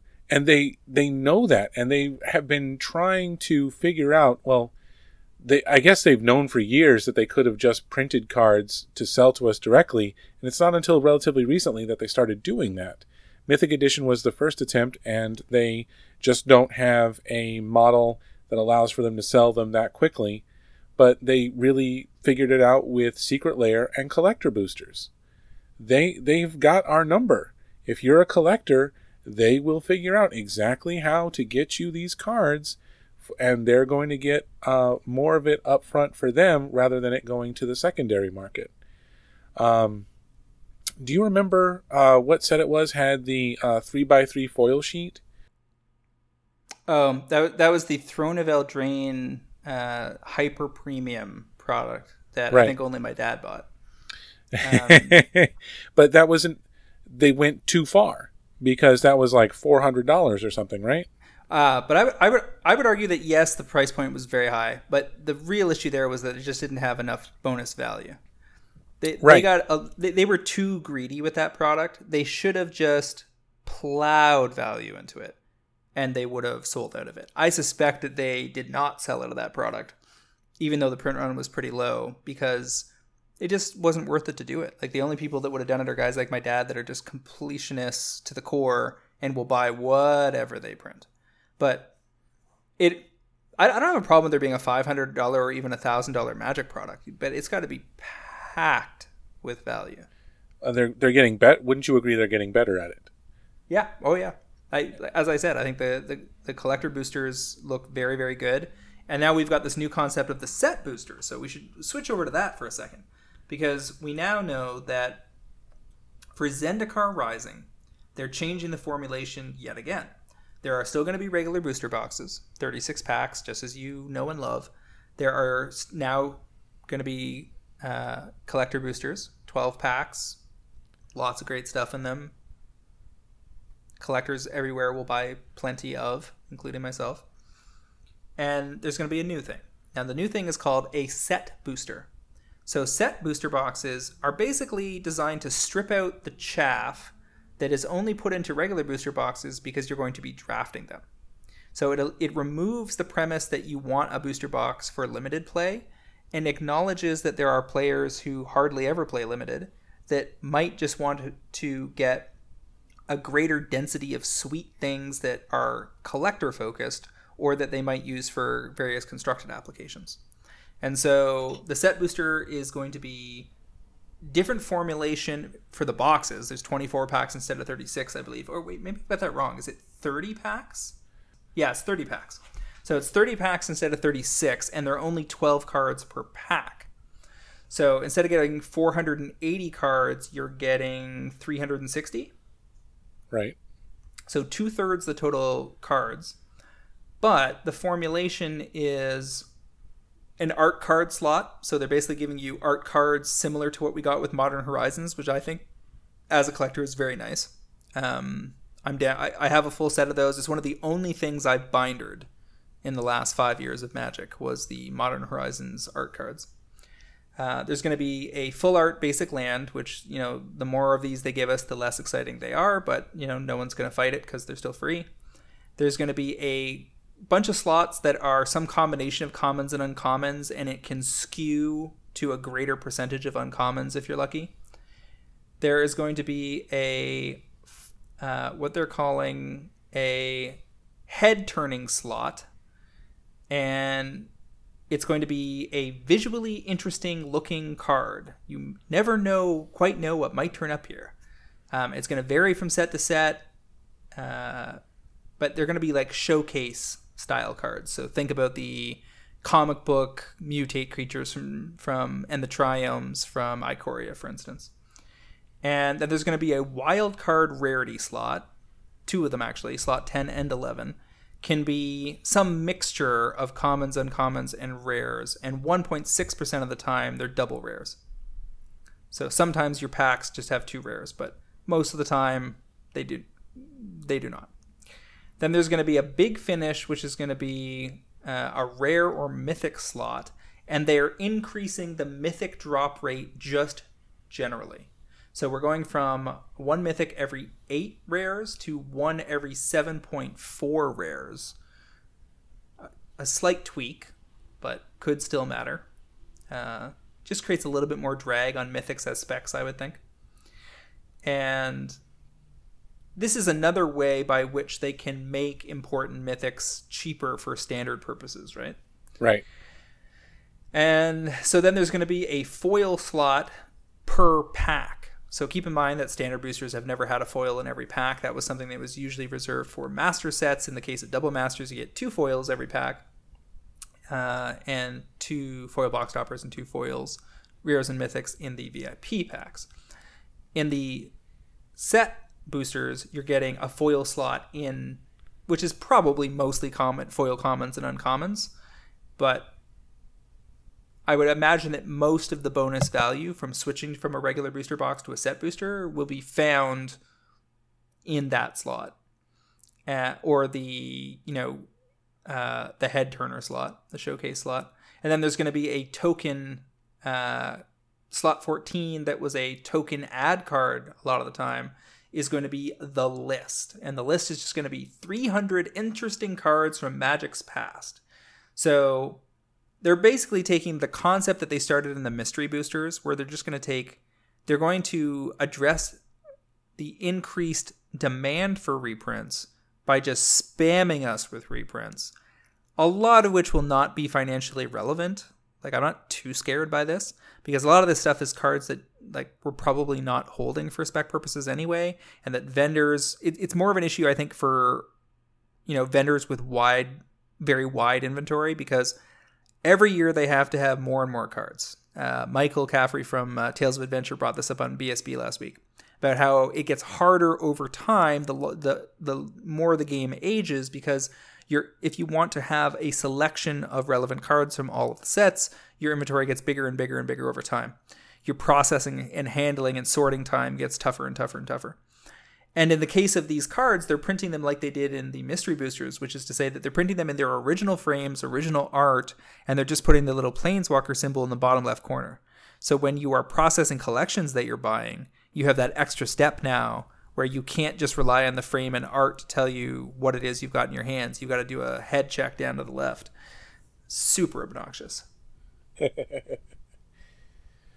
I think the set booster, the list, I think we need a better name for it, but I kind of like the ominousness of being on the list is interesting. But what it feels like to me is, like I said earlier, my math is correct, yes? Where 1 in 1,200 packs is going to have exactly 1 copy of a card on the list. So you'll need to open something like 300 boxes at 30 pack. No, you'll have to open exactly 40 boxes to get 1 copy of the reprinted card. That is a tiny, tiny amount. Let's see. 25% of the time, instead of an ad or token card, you'll get a card from the list. Oh, you're right. It's right. It doesn't replace the ad token card. It's only 1 out of every 4 times you get a bonus card from the list. Yeah, you're right. So then the question is, how many of a card need to actually show up before it makes a dent in a card's price? Is just knowing that a card is on the list going to change? This is treasure chests in real time. It's just without the instant feedback that we get via Magic Online's economy. This is really fascinating because if you tell me a card is on the list, I'm immediately going to think, oh, well, it's going to be worth less money because there's going to be more copies coming along, but there won't be that many copies actually in circulation. So how much will being on the list affect it? And this is why the panic from people like Kenobi and the Professor is so misplaced. Because yes, they haven't given us the fetches yet, but we know they are giving them to us this year. And even if whatever mechanism they use to reprint the fetches is insufficient and they maintain a good chunk of their value, honestly, so what? They're giving you hundreds of other reprints. It's okay if some of the game pieces stay $50 to $100. If you really only have to buy them the once, and only if you really want to play those formats. If you're playing Standard, you don't need fetches. If you're playing Commander, you don't need fetches. There are so many other land cycles. Is your deck better with fetches? Yes, but you should probably be detuning your deck for maximum fun anyway in Commander. You don't have to play CEDH. So you can acquire them slowly over time. Some of the fetches are still pretty cheap, the ones from Khans of Tarkir, so you can use those in that situation. Over in Pioneer, you can't play them at all. They designed a new modern replacement format that doesn't require fetches. And I would guess that in Zendikar, we're probably getting a sexy new rare land cycle that is going to go a step further and give us new duels that will help take pressure off fetches, which is part of why Wizards is probably not in a huge rush to make them super cheap, because they figure, okay, the super invested players that are in Modern Legacy and are more serious about optimizing their EDH decks either have these or will acquire them at a reasonable pace. In the meantime, with Mystery Boosters, hundreds of reprints. With the list, 300 reprints. And this is stuff like the ones they showed us so far is Muscle Sliver, Cloud Goat Ranger, and Pact of Negation. So it's going to be a mix of quirky thematic cards and some good ones. Obviously, it's 300 cards. There's going to be some real winners in there. And the fact that you can get these random cards in this thing that's called a set booster, but is essentially, I think, going to be this will be the new de facto norm for which booster box you'll grab. Unless you're a store cracking to draft or a player that's buying to draft with your friends, you're probably going to get set boosters from now on. I would guess that it's not crazy that in a year or two, draft boosters may be out of print. Or they may be at 75, 50, 25% of their old print volume because set boosters will be so much more appealing to most players. It's got a higher rare drop rate. And I think somebody did some math and said like they're roughly equivalent, but Wizards is going to try to charge us $1 more for the set booster. So we'll see how it actually plays out once we see how the formulation opens on the table. But the bottom line is this.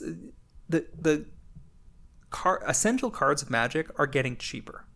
That's the bottom line. It doesn't matter what Prof tells you, he's wrong. Magic is not getting more expensive, it's getting cheaper. A ton of reprints have been printed this year. A ton more are headed our way. I expect that to be the de facto standard. Part of this is also they get the added bonus of scaring off some MGG finance-minded people that can't handle the reprint risk.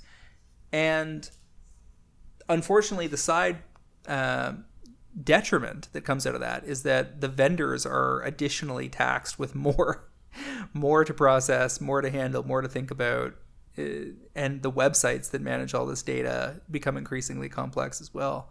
But from a player perspective, if I was a player with whose total Magic budget for the year was a couple $1,000s only, or even $500, things are looking up, dude.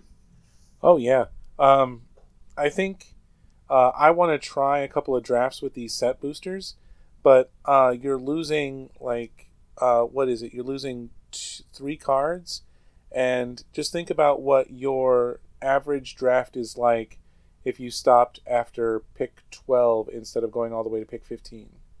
And you're going to be like, that's not going to make a huge difference to my 40 card deck. And it feels really luxurious when you do a cube draft and stuff matters all the way down, because that's a more closed environment. But I will not be surprised, like you said, if draft boosters are just gone. You might see that when Pro Tours come back in person, maybe that would be it. But the set boosters seem like so much more fun. Who doesn't want to open a 3 rare pack? Who doesn't want to open focused and good commons and uncommons instead of just a whole bunch of return to natures and whatnot? Post-COVID, draft is definitely going to make a comeback. But yeah, I could easily see the classic formulation draft booster boxes becoming a niche product over some period of time. Now, a couple of things we know about Zendikar Rising. We know that from the product packaging that there is a new Omnath, there is a Nahiri. It looks like we probably have Nissa and Jace involved as well as our planeswalkers for the set. So be curious to see what versions of those we get. Probably new ones. I don't think they've done... definitely. Certainly new ones. They haven't done reprints of those. We get to see post-Pirate Jace. Hopefully he's kicking some butt. All right, so final topic of the week. We did want to just touch on the wildly ignorant attack by Tolarian Community College and Kenobi, where they kind of went out of their way in a video that they posted to YouTube this week to suggest that, well, they tried to suggest a few things. Using MTG Price as the dartboard, they threw the following darts. That MTG Finance is basically a collective of wannabe Wall Street types that want to sit around in 3-piece suits and smoke cigars and laugh at the plebes, which spending time with hundreds and hundreds of people of this in this community over the course of the better part of a decade, I can assure you with supreme confidence is not the case. In fact, if anything, our collective politics in our Discord leans so far left that the people in our Discord that are a little more centrist or right-leaning are constantly challenged to, decide if they can stomach the discussions going on. So it's deeply amusing to me that because I made the fateful choice of posting the picture that appeared of me in a newspaper article wearing a pinstripe suit and kept it as my headshot in most social media venues for years, that when people have interacted with me on Twitter and seen me making arguments for MTG Finance over the years, they have come to kind of assume that there is this, sleazy Wall Street persona that is either associated with me or other people in the MTG Finance community. And of course, no community is perfect. There are certainly douchebags present in all walks of life, including most of the major sub-niches in Magic. But the vast majority of our membership, at least, is nice people that help each other out and just love Magic and want to play more cheaply. They want to make a little money on the side. Basically, nothing they do is injuring or impacting anybody outside the community. But there is this persistent assertion that players speculating on cards is why cards are expensive.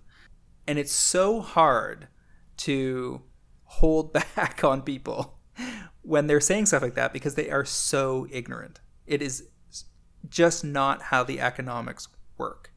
Even if you look at the microcosm of what I do on a day-to-day basis in MTG Finance, I can't make cards in North America more expensive. I can only make them less expensive.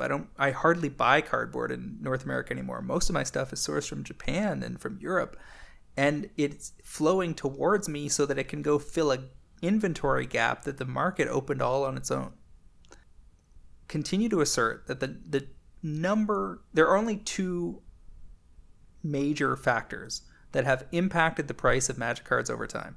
And the first, which is outsized by several orders of magnitude against anything else, is Wizards' commitment to printing sets that have limited print runs, that go out of print, and that have cards of differing rarities.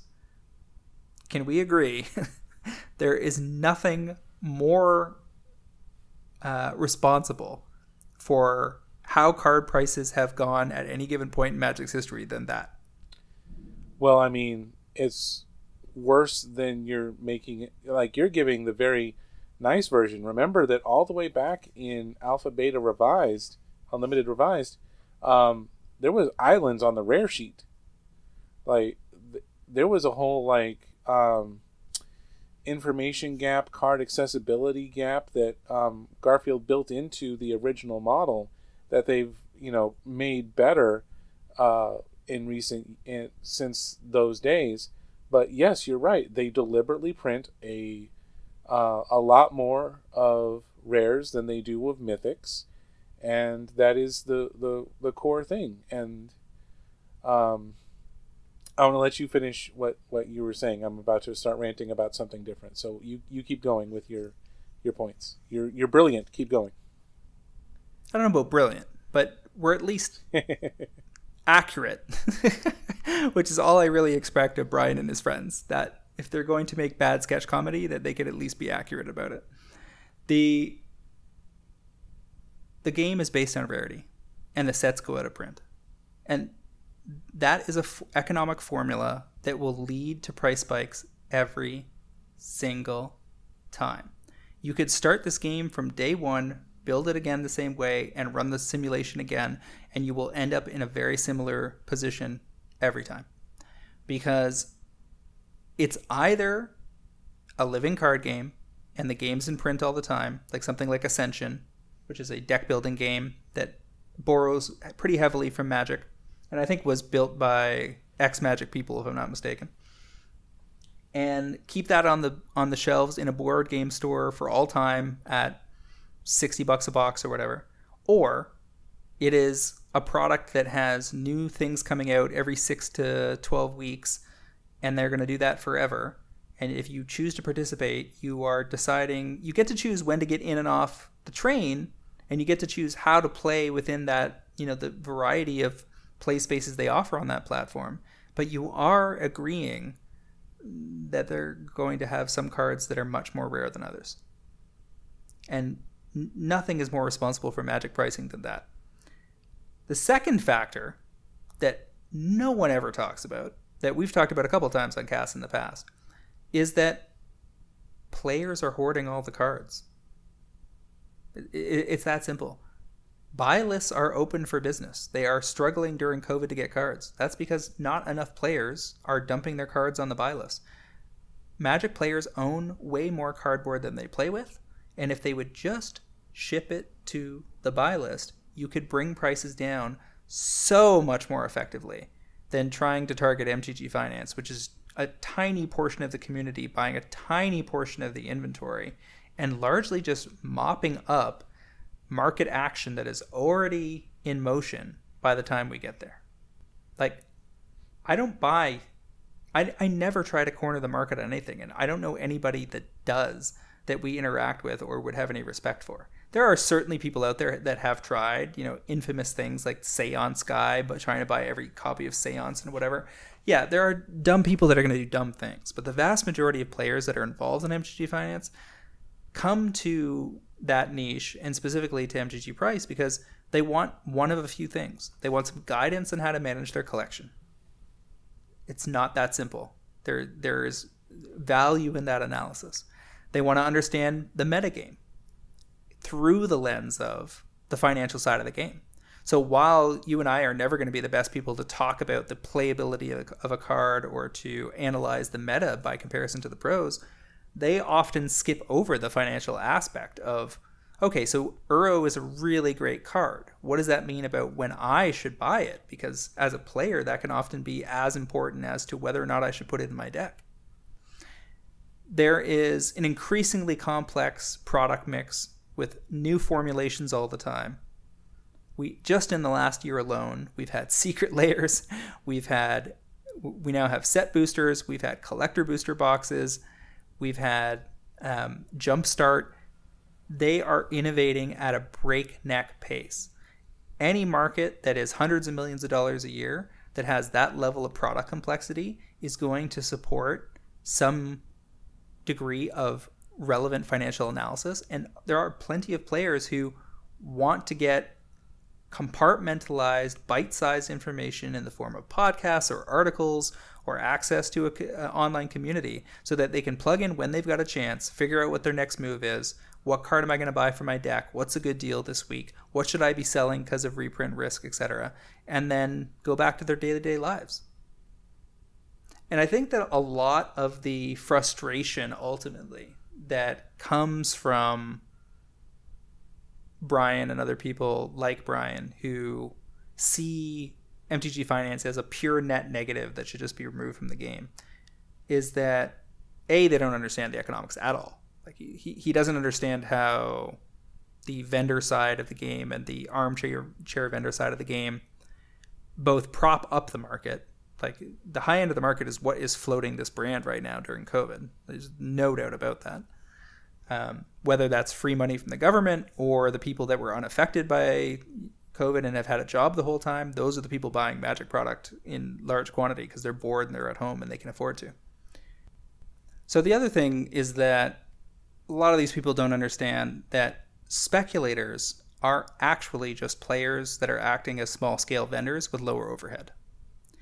And in any economic model where you look at what the opposite of that would be, basically a pure monopoly, where, say, Wizards sold all singles directly to all of us, and they just said mythics are $25, rares are $10, uncommons are $3, and commons are 25 cents or whatever, that would be a scenario where the prices were basically on lock.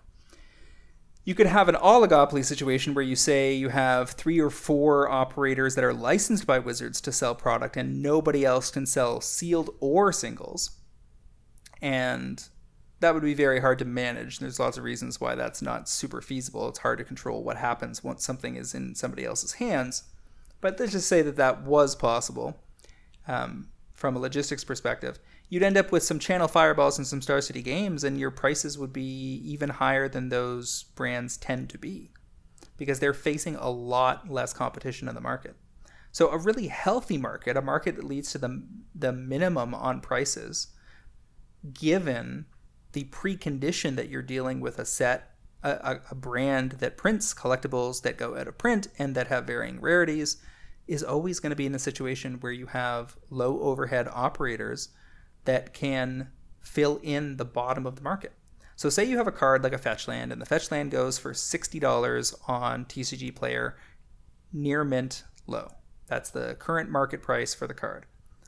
If I can get that card somewhere else at $40 or $45, whether that's because I bought a collection or I imported it from overseas, and I will then sell it to somebody at $52 to $55 or $48 to $52 or something, that person is fulfilling a function.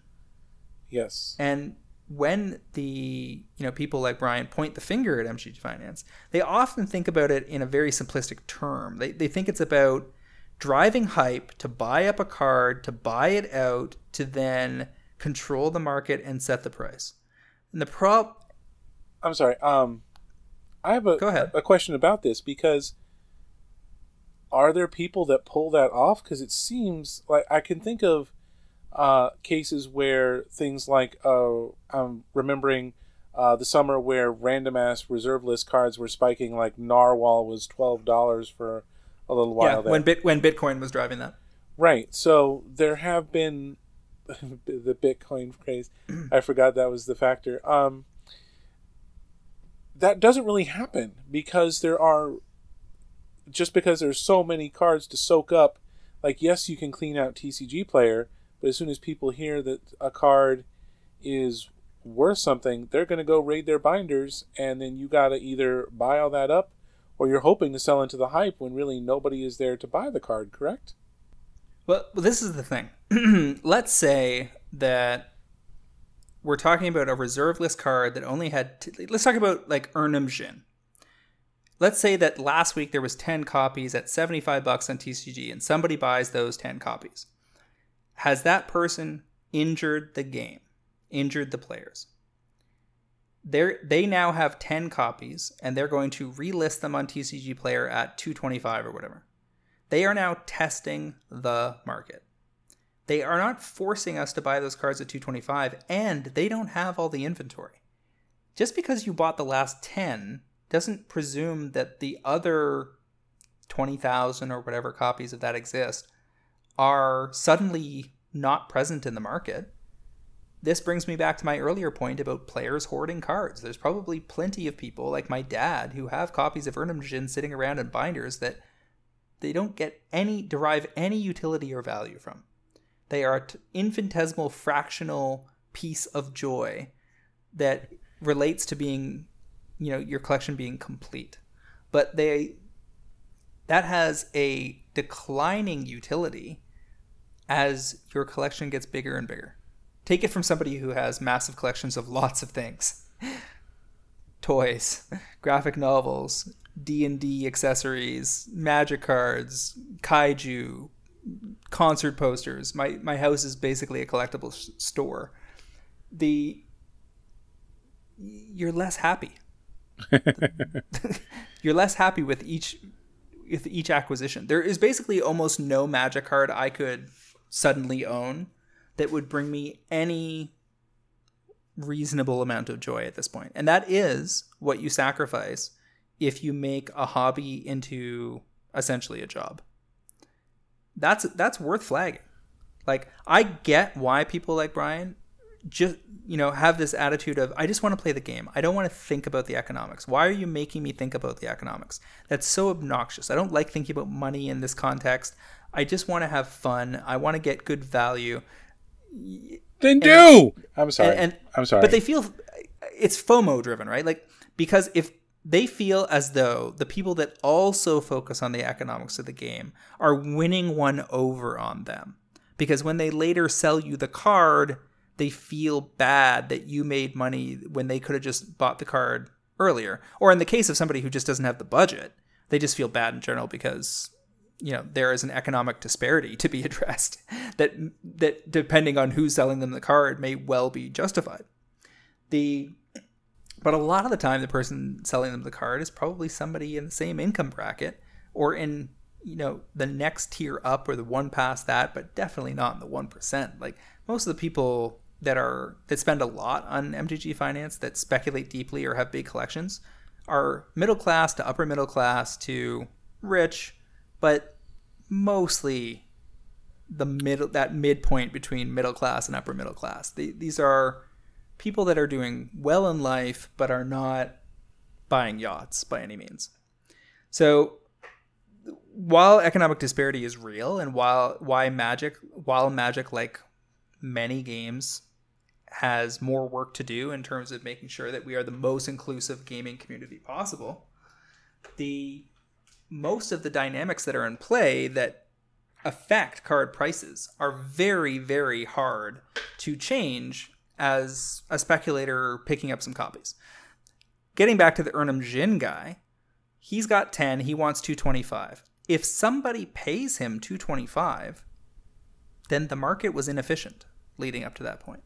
Because on the demand curve, there was always this guy that was willing to pay 225, and he just hadn't tripped over the situation yet.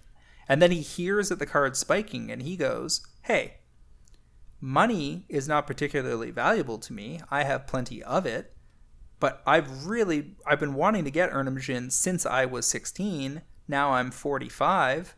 I'm an architect. I make $120K a year, and thank you for reminding me that this card is cool. Now, that guy could have bought that card 2 years ago for more than half that price, less than half that price, but he's happy to pay it because that's the price that was posted, and his price elasticity is very, very high. That doesn't mean something in the market's broken. That means that the market was made for a single transaction between one buyer and one seller, both of whose conditions were met. Now, if the next copy posted is $225 and it doesn't sell for an entire year, then there's a different inefficiency. That inefficiency is coming from the fact that the person who's selling the card is being stubborn, and they are not recognizing that if they were to lower the price, they could find the next most ambitious buyer and hit a strike price and then work their way down the curve. Now, if all 10 of those copies sell at $225, the inefficiency of the market was large, and it was always a $225 card. The price just wasn't reflecting that yet. And that sucks if you don't have $225, but that is almost impossible to fix. And it will certainly not be fixed through the elimination of speculation. Because let's just think about the alternative. Whether you, Cliff, buy 10 copies or 10 people buy one copy for their old school decks, the impact on the market is exactly the same. And in fact, it's worse when the 10 copies disappear into decks to get played than it is if they're in the hands of a speculator. Which one do you think is more likely, which copies do you think are more likely to circulate into the market? The ones in my inventory or the ones in the hands of 10 old school players? Those guys never give up anything, man. And Commander players don't sell their cards either. Nope. I saw somebody posting on Twitter today about like the second or third Mangara foil EA they had bought because they had multiple white decks that they wanted to upgrade. Oh, the card's bad. And as Commander becomes more and more pivotal for Magic, we are in a situation where people are encouraged to buy 5, 10, 15 copies of Cyclonic Rift. And this is part of why, I believe, Wizards is getting more aggressive with reprints. As they realized that they were about to pivot away from competitive constructed and further in the direction of Commander, they realized that Commander is the broadest of formats. Vintage technically has the biggest card list, but it also has a much smaller viable card pool. Commander by far has the largest viable card pool, and if that's going to be your main format, yeah, you need more reprints because there's way, way, way, way more cards in that format. Whereas having a master set every 2 years was actually just fine for if Modern was all you had to worry about. But if you're going to add additional formats and make Commander your primary thing, you need more reprints. So, I mean, very long-winded set of arguments. And but it's worth it to pause and think about why the conversation has to be so long. Because the market is that complex. And that's also why they don't get it. Because even if you present these arguments to them, they're tuning out. They already have a predetermined attitude and stance on the topic. They may not have the either the will or the intellectual tools to explore the topic in enough depth to really wrap their head around all of the complexity. And that's why MTG Finance exists. That's why our paywall is tremendous value. That's why other people's paywalls, like Channel Fireball and Star City Games, we tell people all the time, those content streams are also worth money and worth being behind a paywall because they add value. This is a complex enough game with tens of thousands of game pieces, with dozens of different ways to play it, with a global market, with a shifting product formulation mix. It makes sense that people need some guidance, and that the combination of guidance from YouTube pundits, from Pro Tour players, from MTG Finance types, triangulates the information so people can parse the game and get the most out of it for them.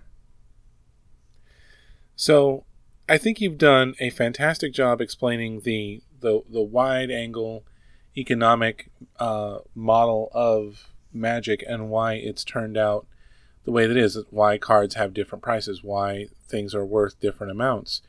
And I think what always gets me mad about people who are dismissive, overly sardonic, and generally unhelpful in their attempts to take down the seedy, shadowy MTG Finance cabal, is my goal as a high school teacher with 2 kids is to spend as little cash on Magic as possible.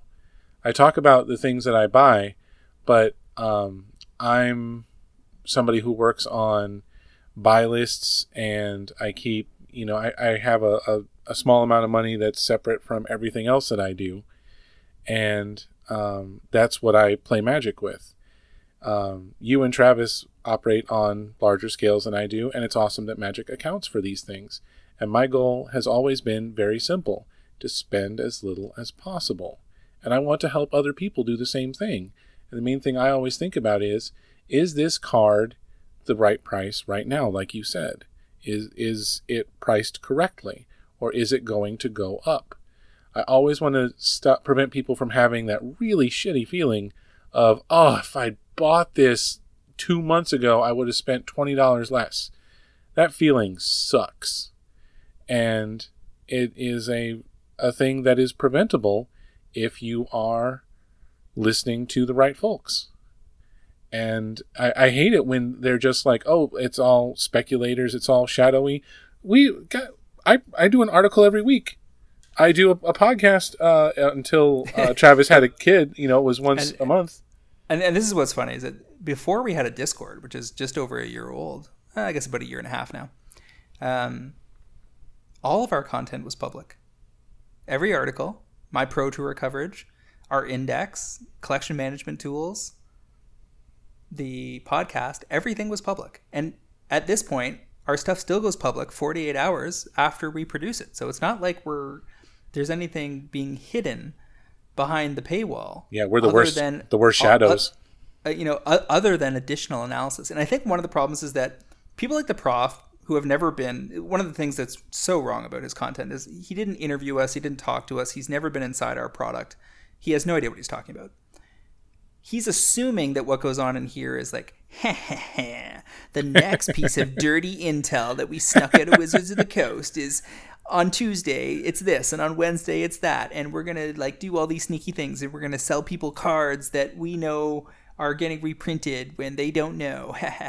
Trust me, the amount of advance intel we get per annum in terms of total conversation volume in our Discord amongst hundreds of members is a tiny, tiny, tiny fraction versus the just general good day-to-day analysis.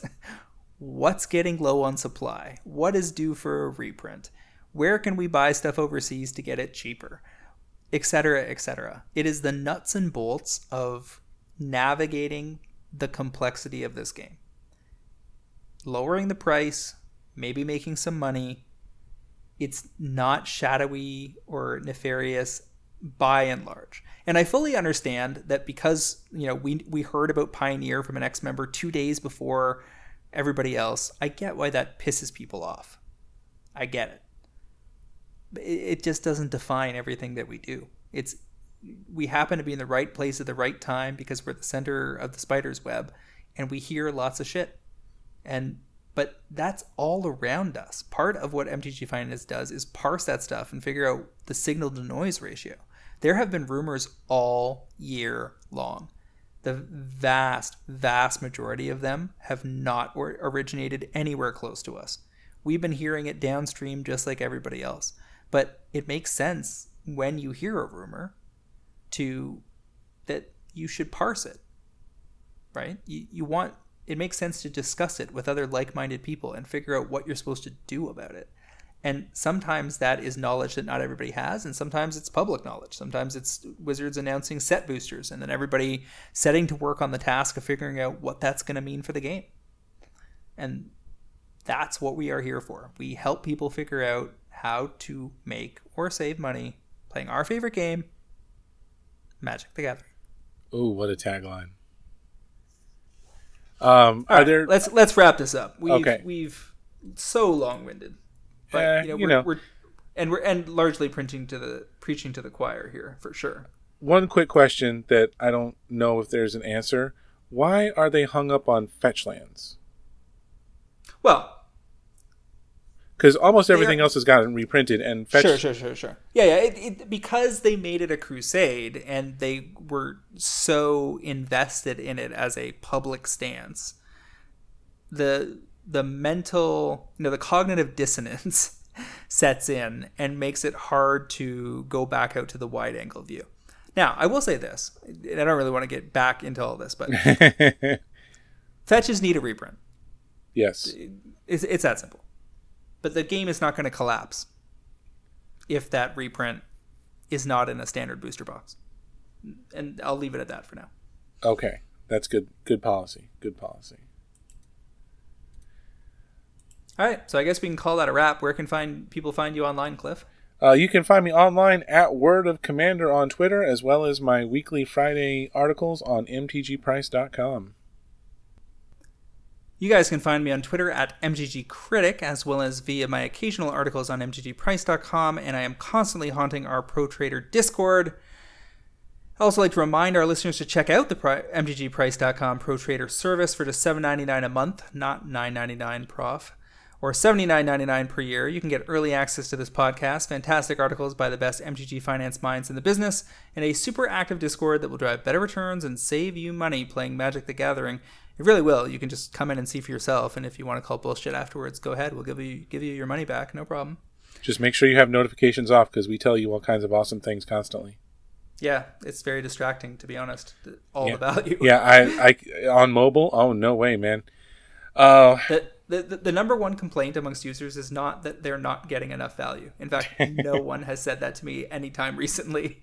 I think what I do get a lot of is there's way too much going on in here, and I can't possibly keep up.